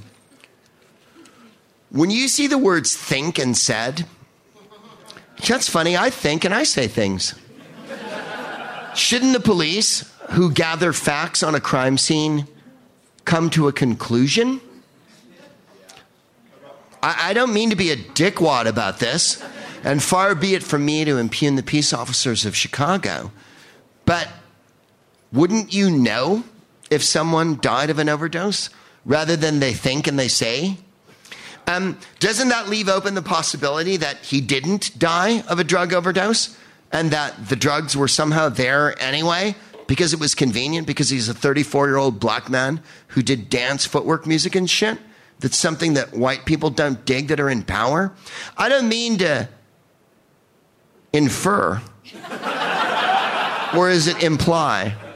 I confuse the two. I don't mean to imply. My implication is not that the Chicago cops have once again run some bullshit on y'all. There were no visible signs of injury, police said.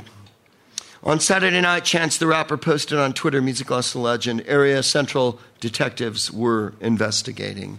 Well, we hope they come to a conclusion at some point about him. Because it's tragic, and he's in the sky tonight, spinning, and you'll find that the gods and goddesses who dwell in the pink and perfect cloud world that exists outside of our universe are dancing to his music tonight. Oklahoma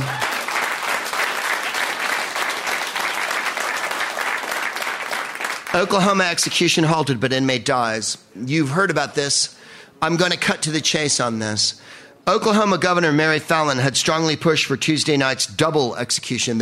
Now, mind you, the two people they were executing, I don't know how to put this gently. One was a baby raper, and the other one was a teen raper and killer of women. Well, not raper, a killer of women. They were heinous characters. However, you know my stance on capital punishment. Iran, China, and Saudi Arabia are our neighborhood. And you'll find, empirically, studies have been done. The lower class are executed with alarming frequency. The upper class, not that much. The upper class pull shit that leads to genocide. The upper class do things like allow oil spills to kill people and destroy their livelihood. The upper class poisoned the water. The upper class lay pipelines. The upper class cut down forests. The upper class put cancer-causing chemicals in your water. The upper class pull every kind of shenanigans that leads to every kind of mayhem and death. They are never fucking executed for it. But the lower class are. I can't think of anything more awful than a double execution. I really can't. I don't care what kind of person you are and how heinous these criminals were, and they were heinous criminals. A double execution is beyond measure one of the most awful things human beings can consider on one another. But what if I killed your mother and don't kill my mother.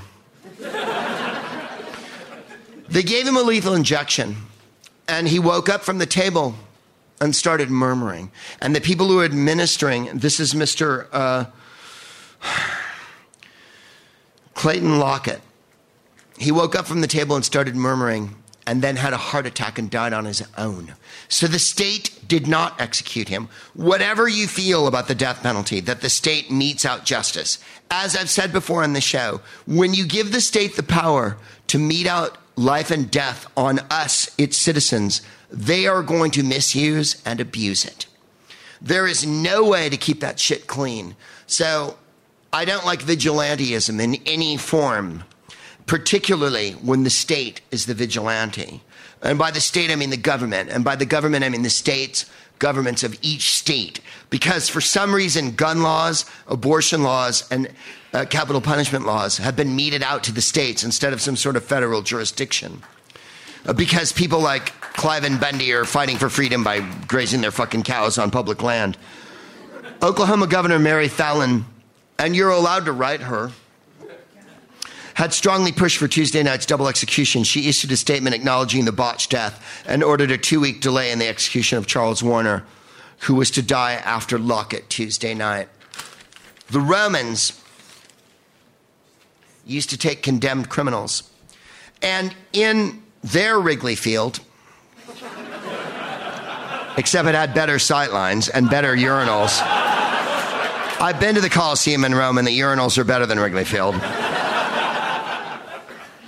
Would have the condemned criminals go out on the pitch, which was covered with sand, and they would be attacked by animals or slaughtered by gladiators or shot down by troops of archers or torn limb from limb by wild beasts.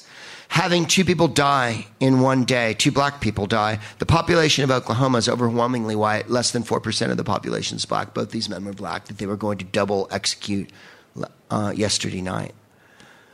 I don't know where your humanity lies, but I hope that you can feel that this is not a good thing, and that this doesn't add to America being a leader of the free world, and that this doesn't make America... We're often held up by people, politicians in particular will say, America's a shining light, America's a beacon of freedom, America's a lamp of democracy. Not when we have double executions on a Tuesday night that the entire world watches. 134 countries have done away with the death penalty. No country in Europe has it at all. If you're going to torture people, let's just be honest and say we're going to torture them and pretend to kill you, and then you're going to wake up from your killing and have your own fucking heart attack. Let's just say we're going to do that. Let's be ancient Rome, if that's what we are. If we are those kind of cultures that do this thing to people, then why can't we be honest about it? Other than that, I suggest that we eradicate capital punishment because there is no cause for it. What about redress of grievance?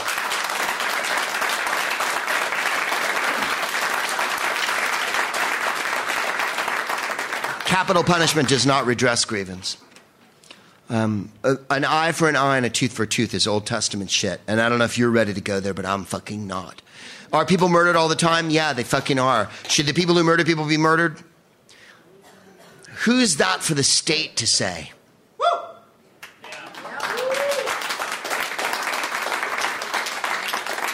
In your estimation as citizens of Chicago and outlying areas, the fact that there's potholes everywhere, the fact that children are segregated in schools here. The fact that white children have, since they've desegregated the schools, have inordinately been allowed into the new preparatory schools here in Chicago. And the fact that schools have been closed in this town, the fact that inordinate amount of black people are killed over the Easter weekend and whatnot. Does that speak to you that the government is able to handle the idea of executing its citizens?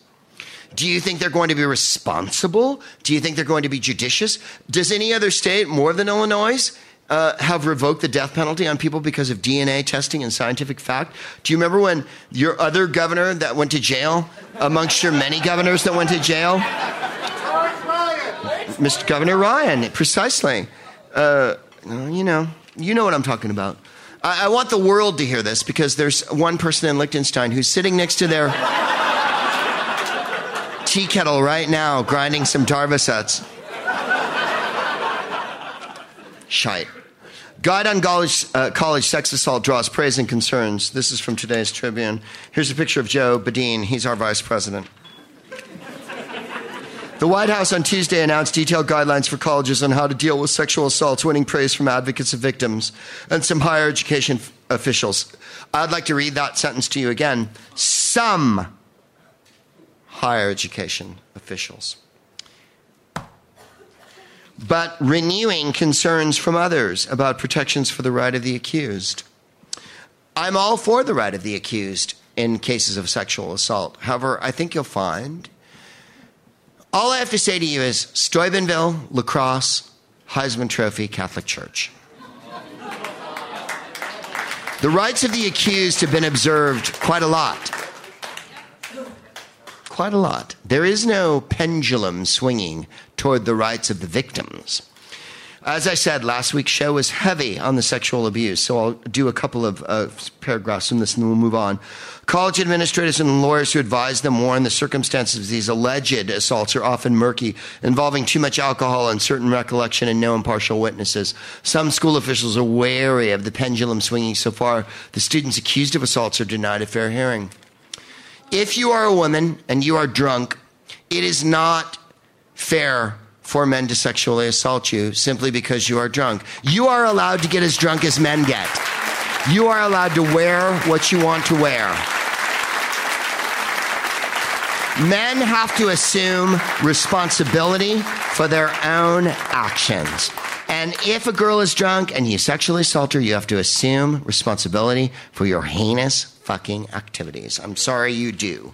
What I really see is basically no more excuses, said Fatima Goss Graves of the National Women's Law Center in Washington. The tools are there and the administration is trying to make it as easy as possible for schools to do right by their students. No one wants to trample over any rights, but up to this point, there has been a laser-like focus on the rights of the accused and very little attention on the rights of survivors, she said. We are pretty far from the pendulum actually swinging. And that's where I come from on that one. There's plenty of men who are going to argue this down. That's all that for that. Okay. Frankie Knuckles is in the heavens. I didn't get to this on a previous podcast. He's born in New York, very much a Chicago house DJ. Frankie Knuckles' music is ethereal and beautiful. A budget analyst for Chicago Public Schools and a freelance... Oh, wait a minute. I'm reading the wrong obituary. He was not a budget analyst. Knuckles died several weeks ago at 59. He learned his craft as a DJ in New York, then moved to Chicago in the late 70s and developed a reputation as one of the city's most influential dance music tastemakers. He arrived in Chicago just as disco was losing steam. For many, disco literally went up in flames between the games of a Chicago White Sox doubleheader at Comiskey Park, where radio DJ Steve Dahl blew up hundreds of disco albums. We talked about that 2 podcasts ago. We had a very long disco demolition night discussion. He was mentored, let's see here. House was initially cruder and less polished than disco, a reflection of its blue-collar origins. Word. Knuckles was hardly the only innovator in the scene, as Marshall Jefferson, Ron Hardy, Steve Silk Hurley, Farley Jackmaster Funk, and dozens played key roles. But by the late 80s, Knuckles and many of his peers were stars in Europe.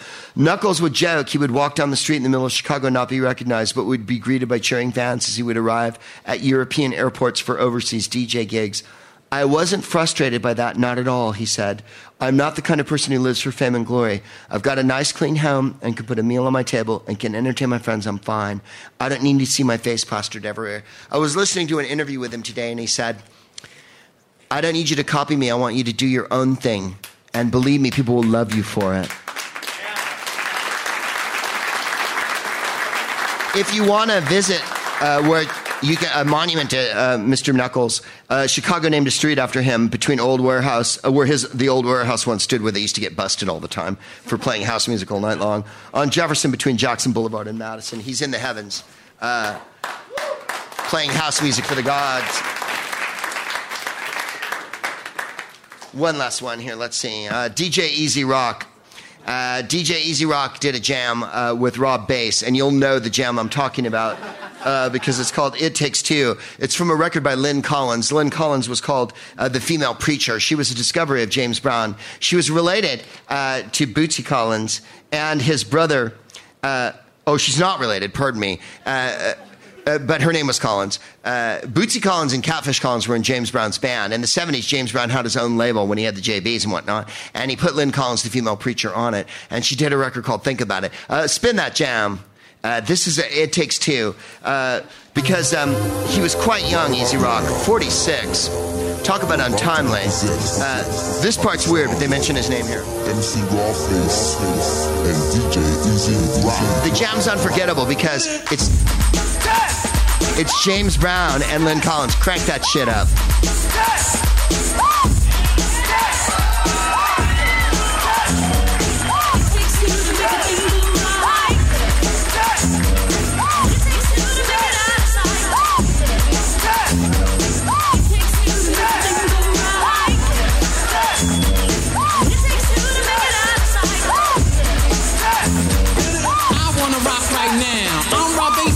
To get down, I'm not internationally known, but I'm known to rock the microphone because I get stupid. I mean outrageous. Stay away from me if you're contagious. Cause I'm a winner, no not a loser. To be an MC is what I choose. Ladies love me, girls adore me. I mean even the ones who never saw me like the way that I rhyme at a show. The reason why, man, I don't know. So let's go, cause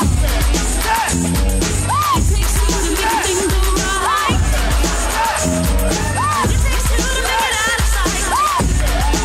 That is James Brown.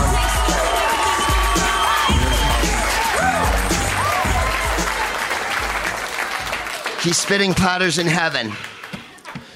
You may look up in the sky and you'll see the heavens dancing because there's so many goddamn DJs up there this week. Let's do some questions. Mike's on the mic. He's going to wander amongst the crowd. You'll have to identify yourself to me, and then we'll fuck off into this good night. Where are you, Mike? Raise your hand and whatnot. That makes it confusing. Where are we? I can neither Right see here. nor hear you, of course. Check, check. Hi, what's your name? Tim. Nice to meet you, Greg. Hi. I'm curious. But what got you interested? I'm going to go do a podcast. I mean, how did this get started? Well, one day I was chopping a tree. Then it started to rain. I've been standing here for the longest time. Matt Belknap and Ryan McMahon asked me 3 years ago if I would do a podcast. And they produce Jimmy Pardo's Never Not Funny and Doug Benson's I Love Movies. And I said to them, well, what will we do? And they were like, well, whatever you want to do. And I said, who'll listen? And they said, people will listen. And I didn't believe them. And then the best decision I made, I think, was to not have guests. I know that sounds egomaniacal. But understand that Jimmy had been doing it forever and ever. And almost all the other podcasts have other comedians as guests. So I thought, how can I do this that it'll be different from everyone else? Plus, I had done a chat show for years and years in Los Angeles and England and San Francisco and everywhere, where I had to book the guests. And it became a kind of a burden, like you'd call people up and no one could do it and blah, blah, blah. So that's how that kind of happened. And then I want you to know that Kittens McTavish, the baseball teams, Fuck Off Into This Good Night, everything that's happened on this show has been completely organic and came from you guys. I didn't think of any of this. The first time we opened the mic in 2010 in Los Angeles at the bar Lubitsch, I really had no idea what I was going to say or talk about at all. And over the last 3 years, having gone around the world a couple times and done it everywhere, I found that it's you guys that have been the unbelievable reservoir of anything that moves me and anything that moves us. And then everything I've talked about and anything I've thought of came from you guys. Even Jeremy Irons and all that fucking nonsense. I'm not kidding. It's all been generated by you guys, which to me is the best part of it, because I'm always trying to do something authentic and organic. And this is the thing. After the second show, Jennifer, my wife, said to me, this is what you should be doing. And that's why I've stuck with it, and that's why I'm doing it, and that's how it came about.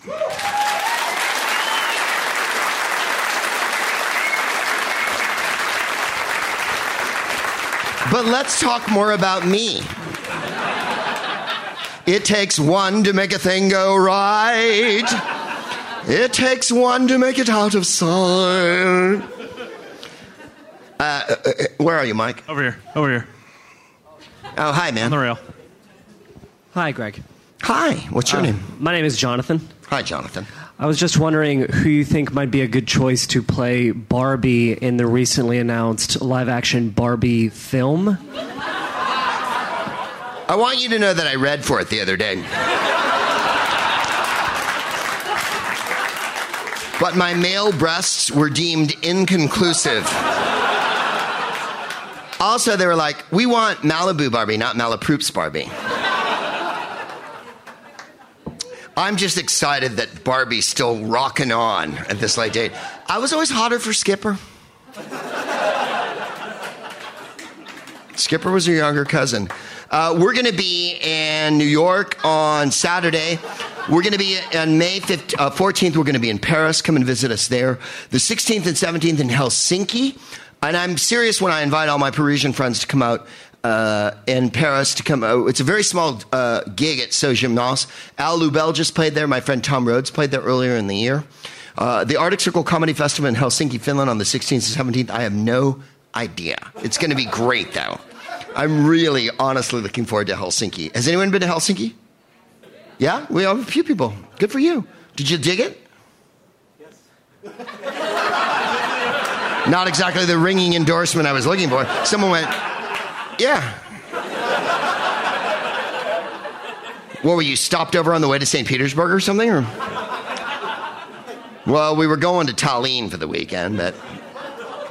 the 22nd will be in Amsterdam at the Theater de Nes. Please come and visit us, my Dutch friends. That's a great gig. It really is. It's a beautiful theater there. It has a full bar. They let you smoke, and it's really fun. The 25th will be at the Soho Theater in London for my English chums. That holds about 100. You go into that one? Sweet. The Soho, if you haven't been, is downstairs and it has a bar as well. I try to have a bar in every place I play. I think it's imperative.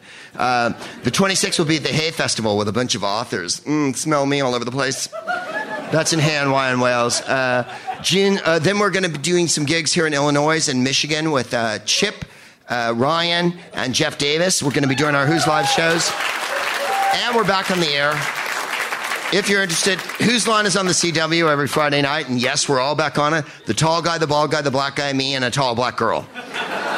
Oh, and Laura and Linda are the band, as usual. And you know, this is what's so cool about Laura and Linda. I've worked with them for 100 years, right? Laura and Linda on Whose Line Is It Anyway? Linda's the guitar player, Laura's the keyboard player.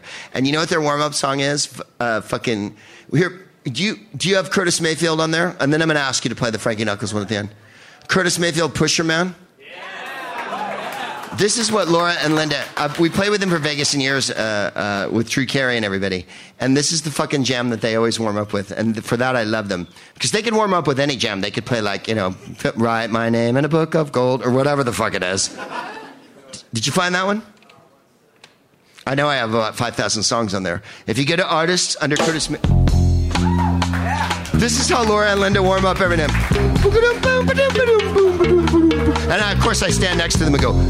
I had the Afro drumming.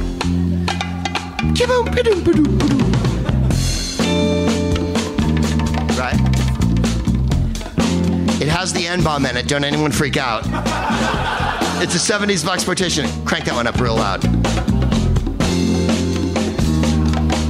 I'm your mama, I'm your daddy, I'm that nigga in the alley. I'm your doctor when you need. Want some coke, have some weed. You know me, I'm your friend, your main boy, thick and thin. I'm your pusher man. Remember when people were pushers? I'm your pusher man.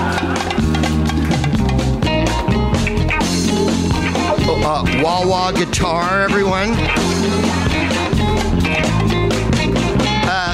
No one's dressed appropriately for this except for Mike, who's wearing the plaid shirt that Curtis Mayfield was wearing when he wrote this song.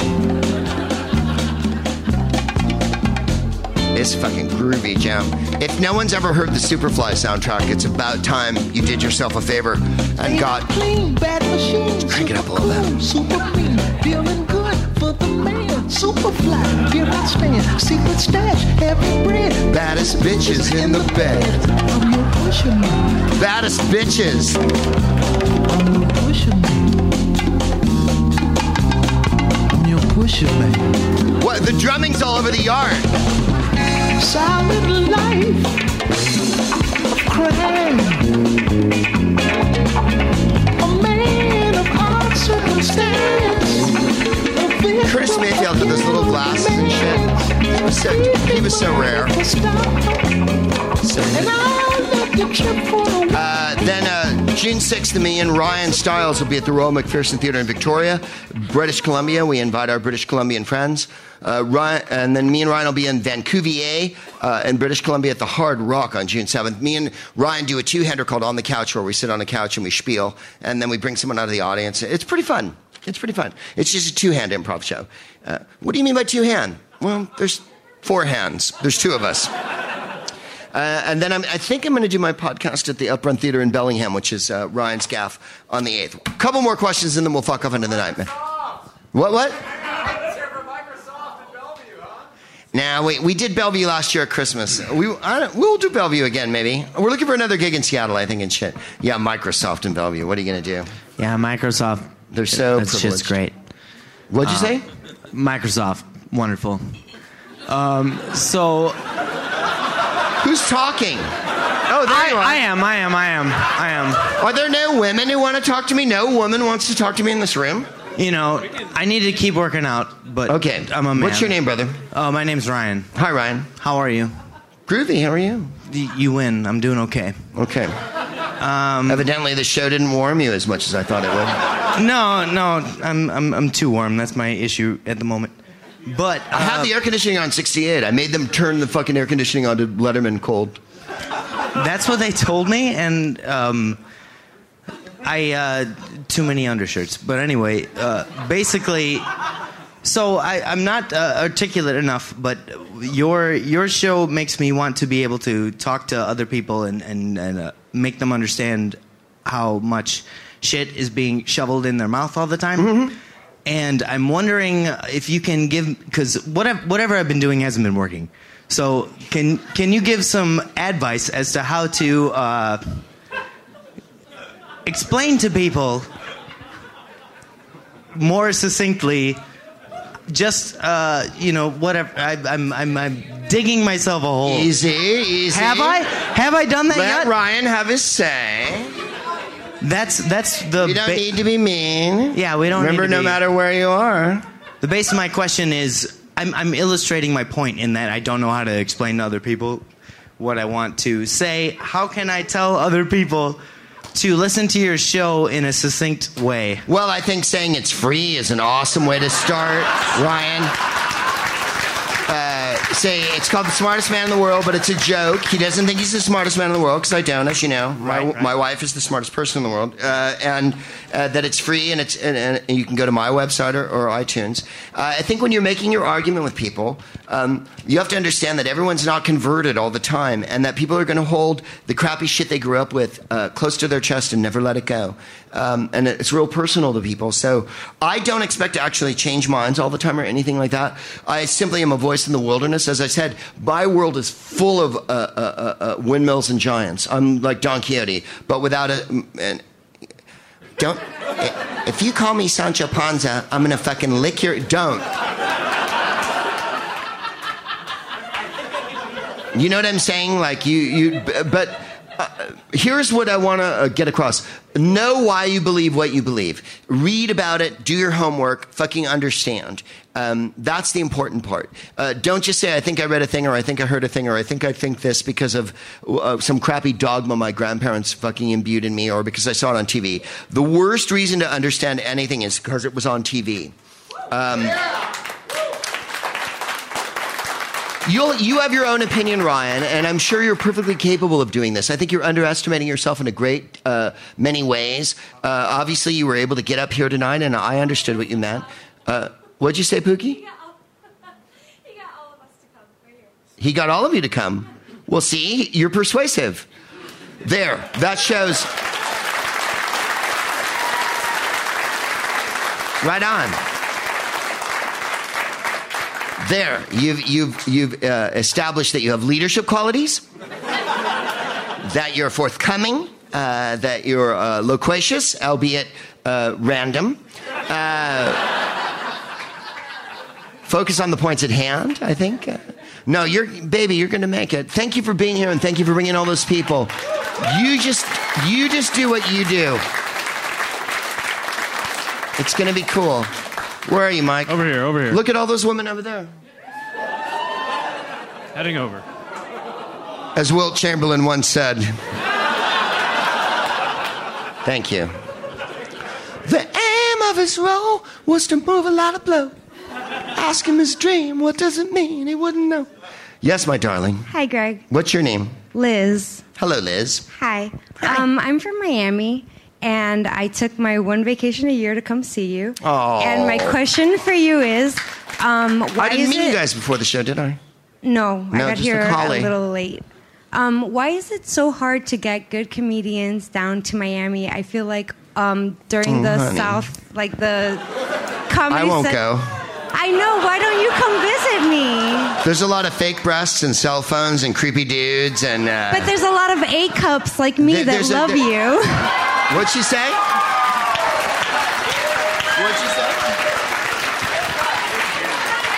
There's a lot of local A-cups like me that love you. A lot of A-cups? Oh, I see what you're saying. It might be a little hard I would have to never see what actually I'm described saying. any of the people who listen to me as A-cups, but I know what you mean now, yes. As opposed to a B or whatnot, yeah. No, I'm certain there are. I'm being prejudiced in my own way. Here's my pledge to you. Amy? Liz? No. Don't ever contradict me, Liz.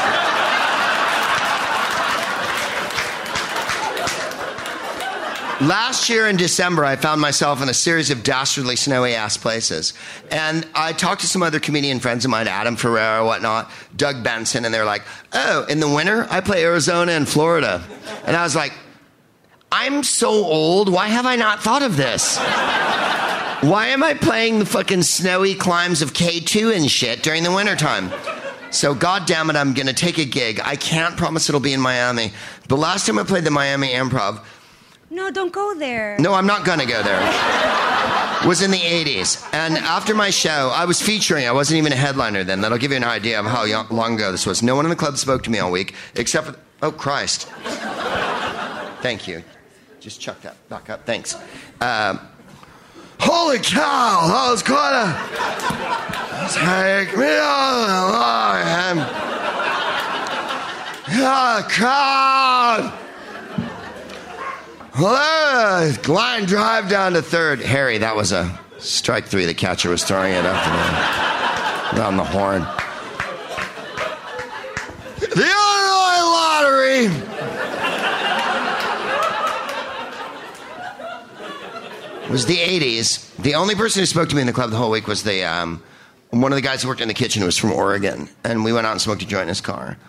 And this is the 80s when cell phones were huge. I have nothing as big as an 80s cell phone up here. Gangsters were sitting down front at the club, and they would come in with women with D, and they'd put their phone like this on the table, and you could see they were strapped. And then I'd get up there and go like, if Nancy Reagan's head was in proportion to her body, she'd be 45 feet tall. That was my opener. I was scared to death the whole fucking week. A heckler heckled me one night. I was featuring, as I say. And a fellow asked me to have a drink next door. There was a bar called Baja. This is at Coconut Grove, which is a very famous Miami spot. And we goes next door to Baja. There were women in bikinis selling beers from a giant tub. And every 20 minutes or so, like Funky Cold Medina would play, and everyone would get up in the bar and dance. In other words, it was frightening. I'm in my little suit, right?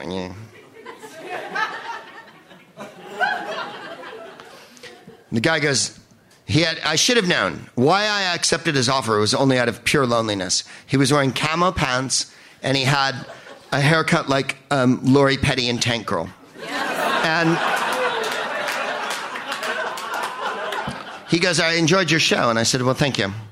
And he said, when you handled that heckler, it was pretty cool. And I said, well, sometimes people get out of line and you got to put them down. And he went, yeah, it reminded me of the way that Oliver North handled that Jew lawyer at the oh yeah.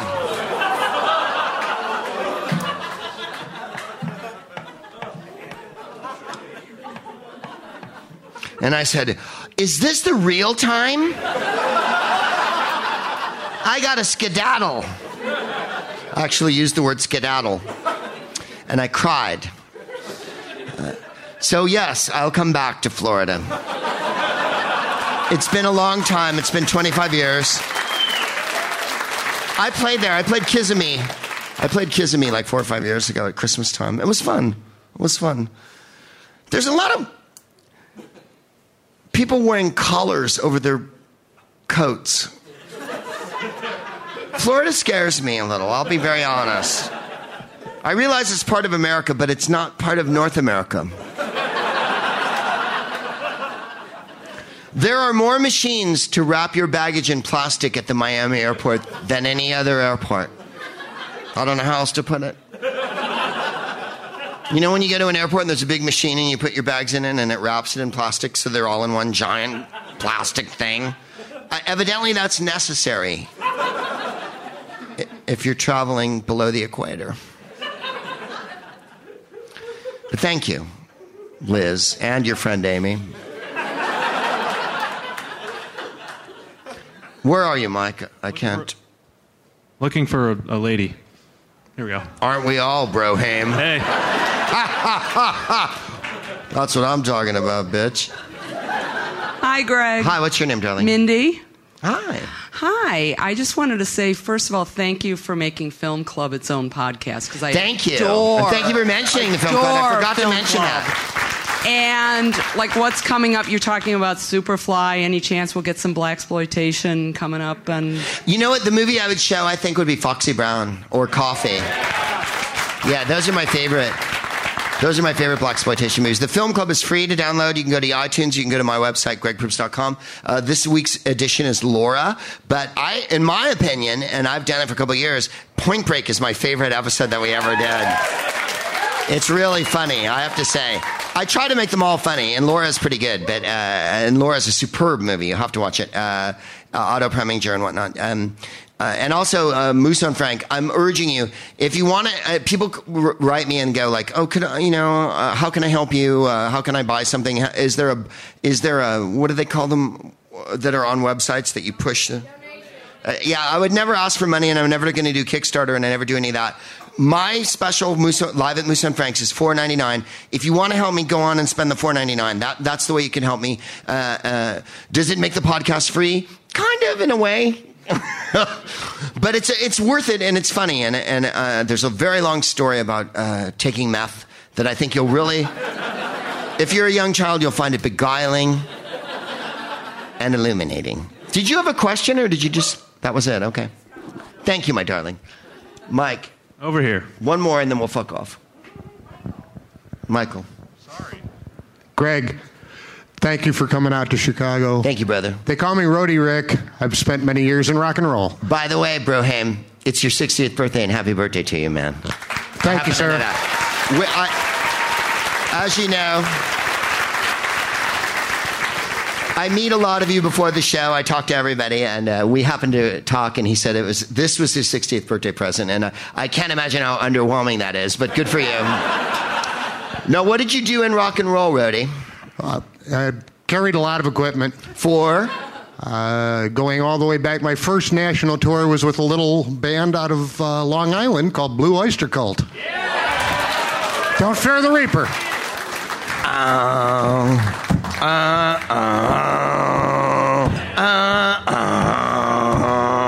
Yeah, they were good. I saw them in high school. At one point, they had 5 guitars on stage. 5. But that was in the Caesars Don't Fear the Reaper. That was in that period. Spent 2 years touring with Journey, and I enjoyed listening to you riff on them on the last podcast. Thank you, buddy. My question is a little more serious. One of the few topics that you haven't touched on, the boring and preachy part, but it's been all over the radio today. Senate voted down the $10.10 minimum wage increase. What is your wisdom, sir, on that? I've been reading about it all afternoon, and I actually discarded it in tonight's show. But thank you for bringing it up, Rudy. My feeling is this. As I said before, this is the most obstructive Congress that's ever convened. Raising the minimum wage to $10.10 is sheer human decency. If you've eaten or gone to a store in the last 5 years, you'll know that $10.10, 1 hour's worth of wages, doesn't buy you fuck all. And it's about time that we started recognizing that the working people of this country deserve to make $80 a day. You know, that's not too much to fucking ask. And I had someone disagree with me today and go, well, business leaders... Business leaders can take a long, cold drink out of Kit and McTavish's pussy. This has been the smartest man in the world. You have been the smartest crowd in the world. May every page that you turn be a satchel page. May every bell that rings for you be a cool papa bell. And if you have to buy bonds, make sure they're Barry bonds. I'm going to leave you with the music of Frankie Knuckles because it's ethereal and fabulous. Good night, Chicago. I love you.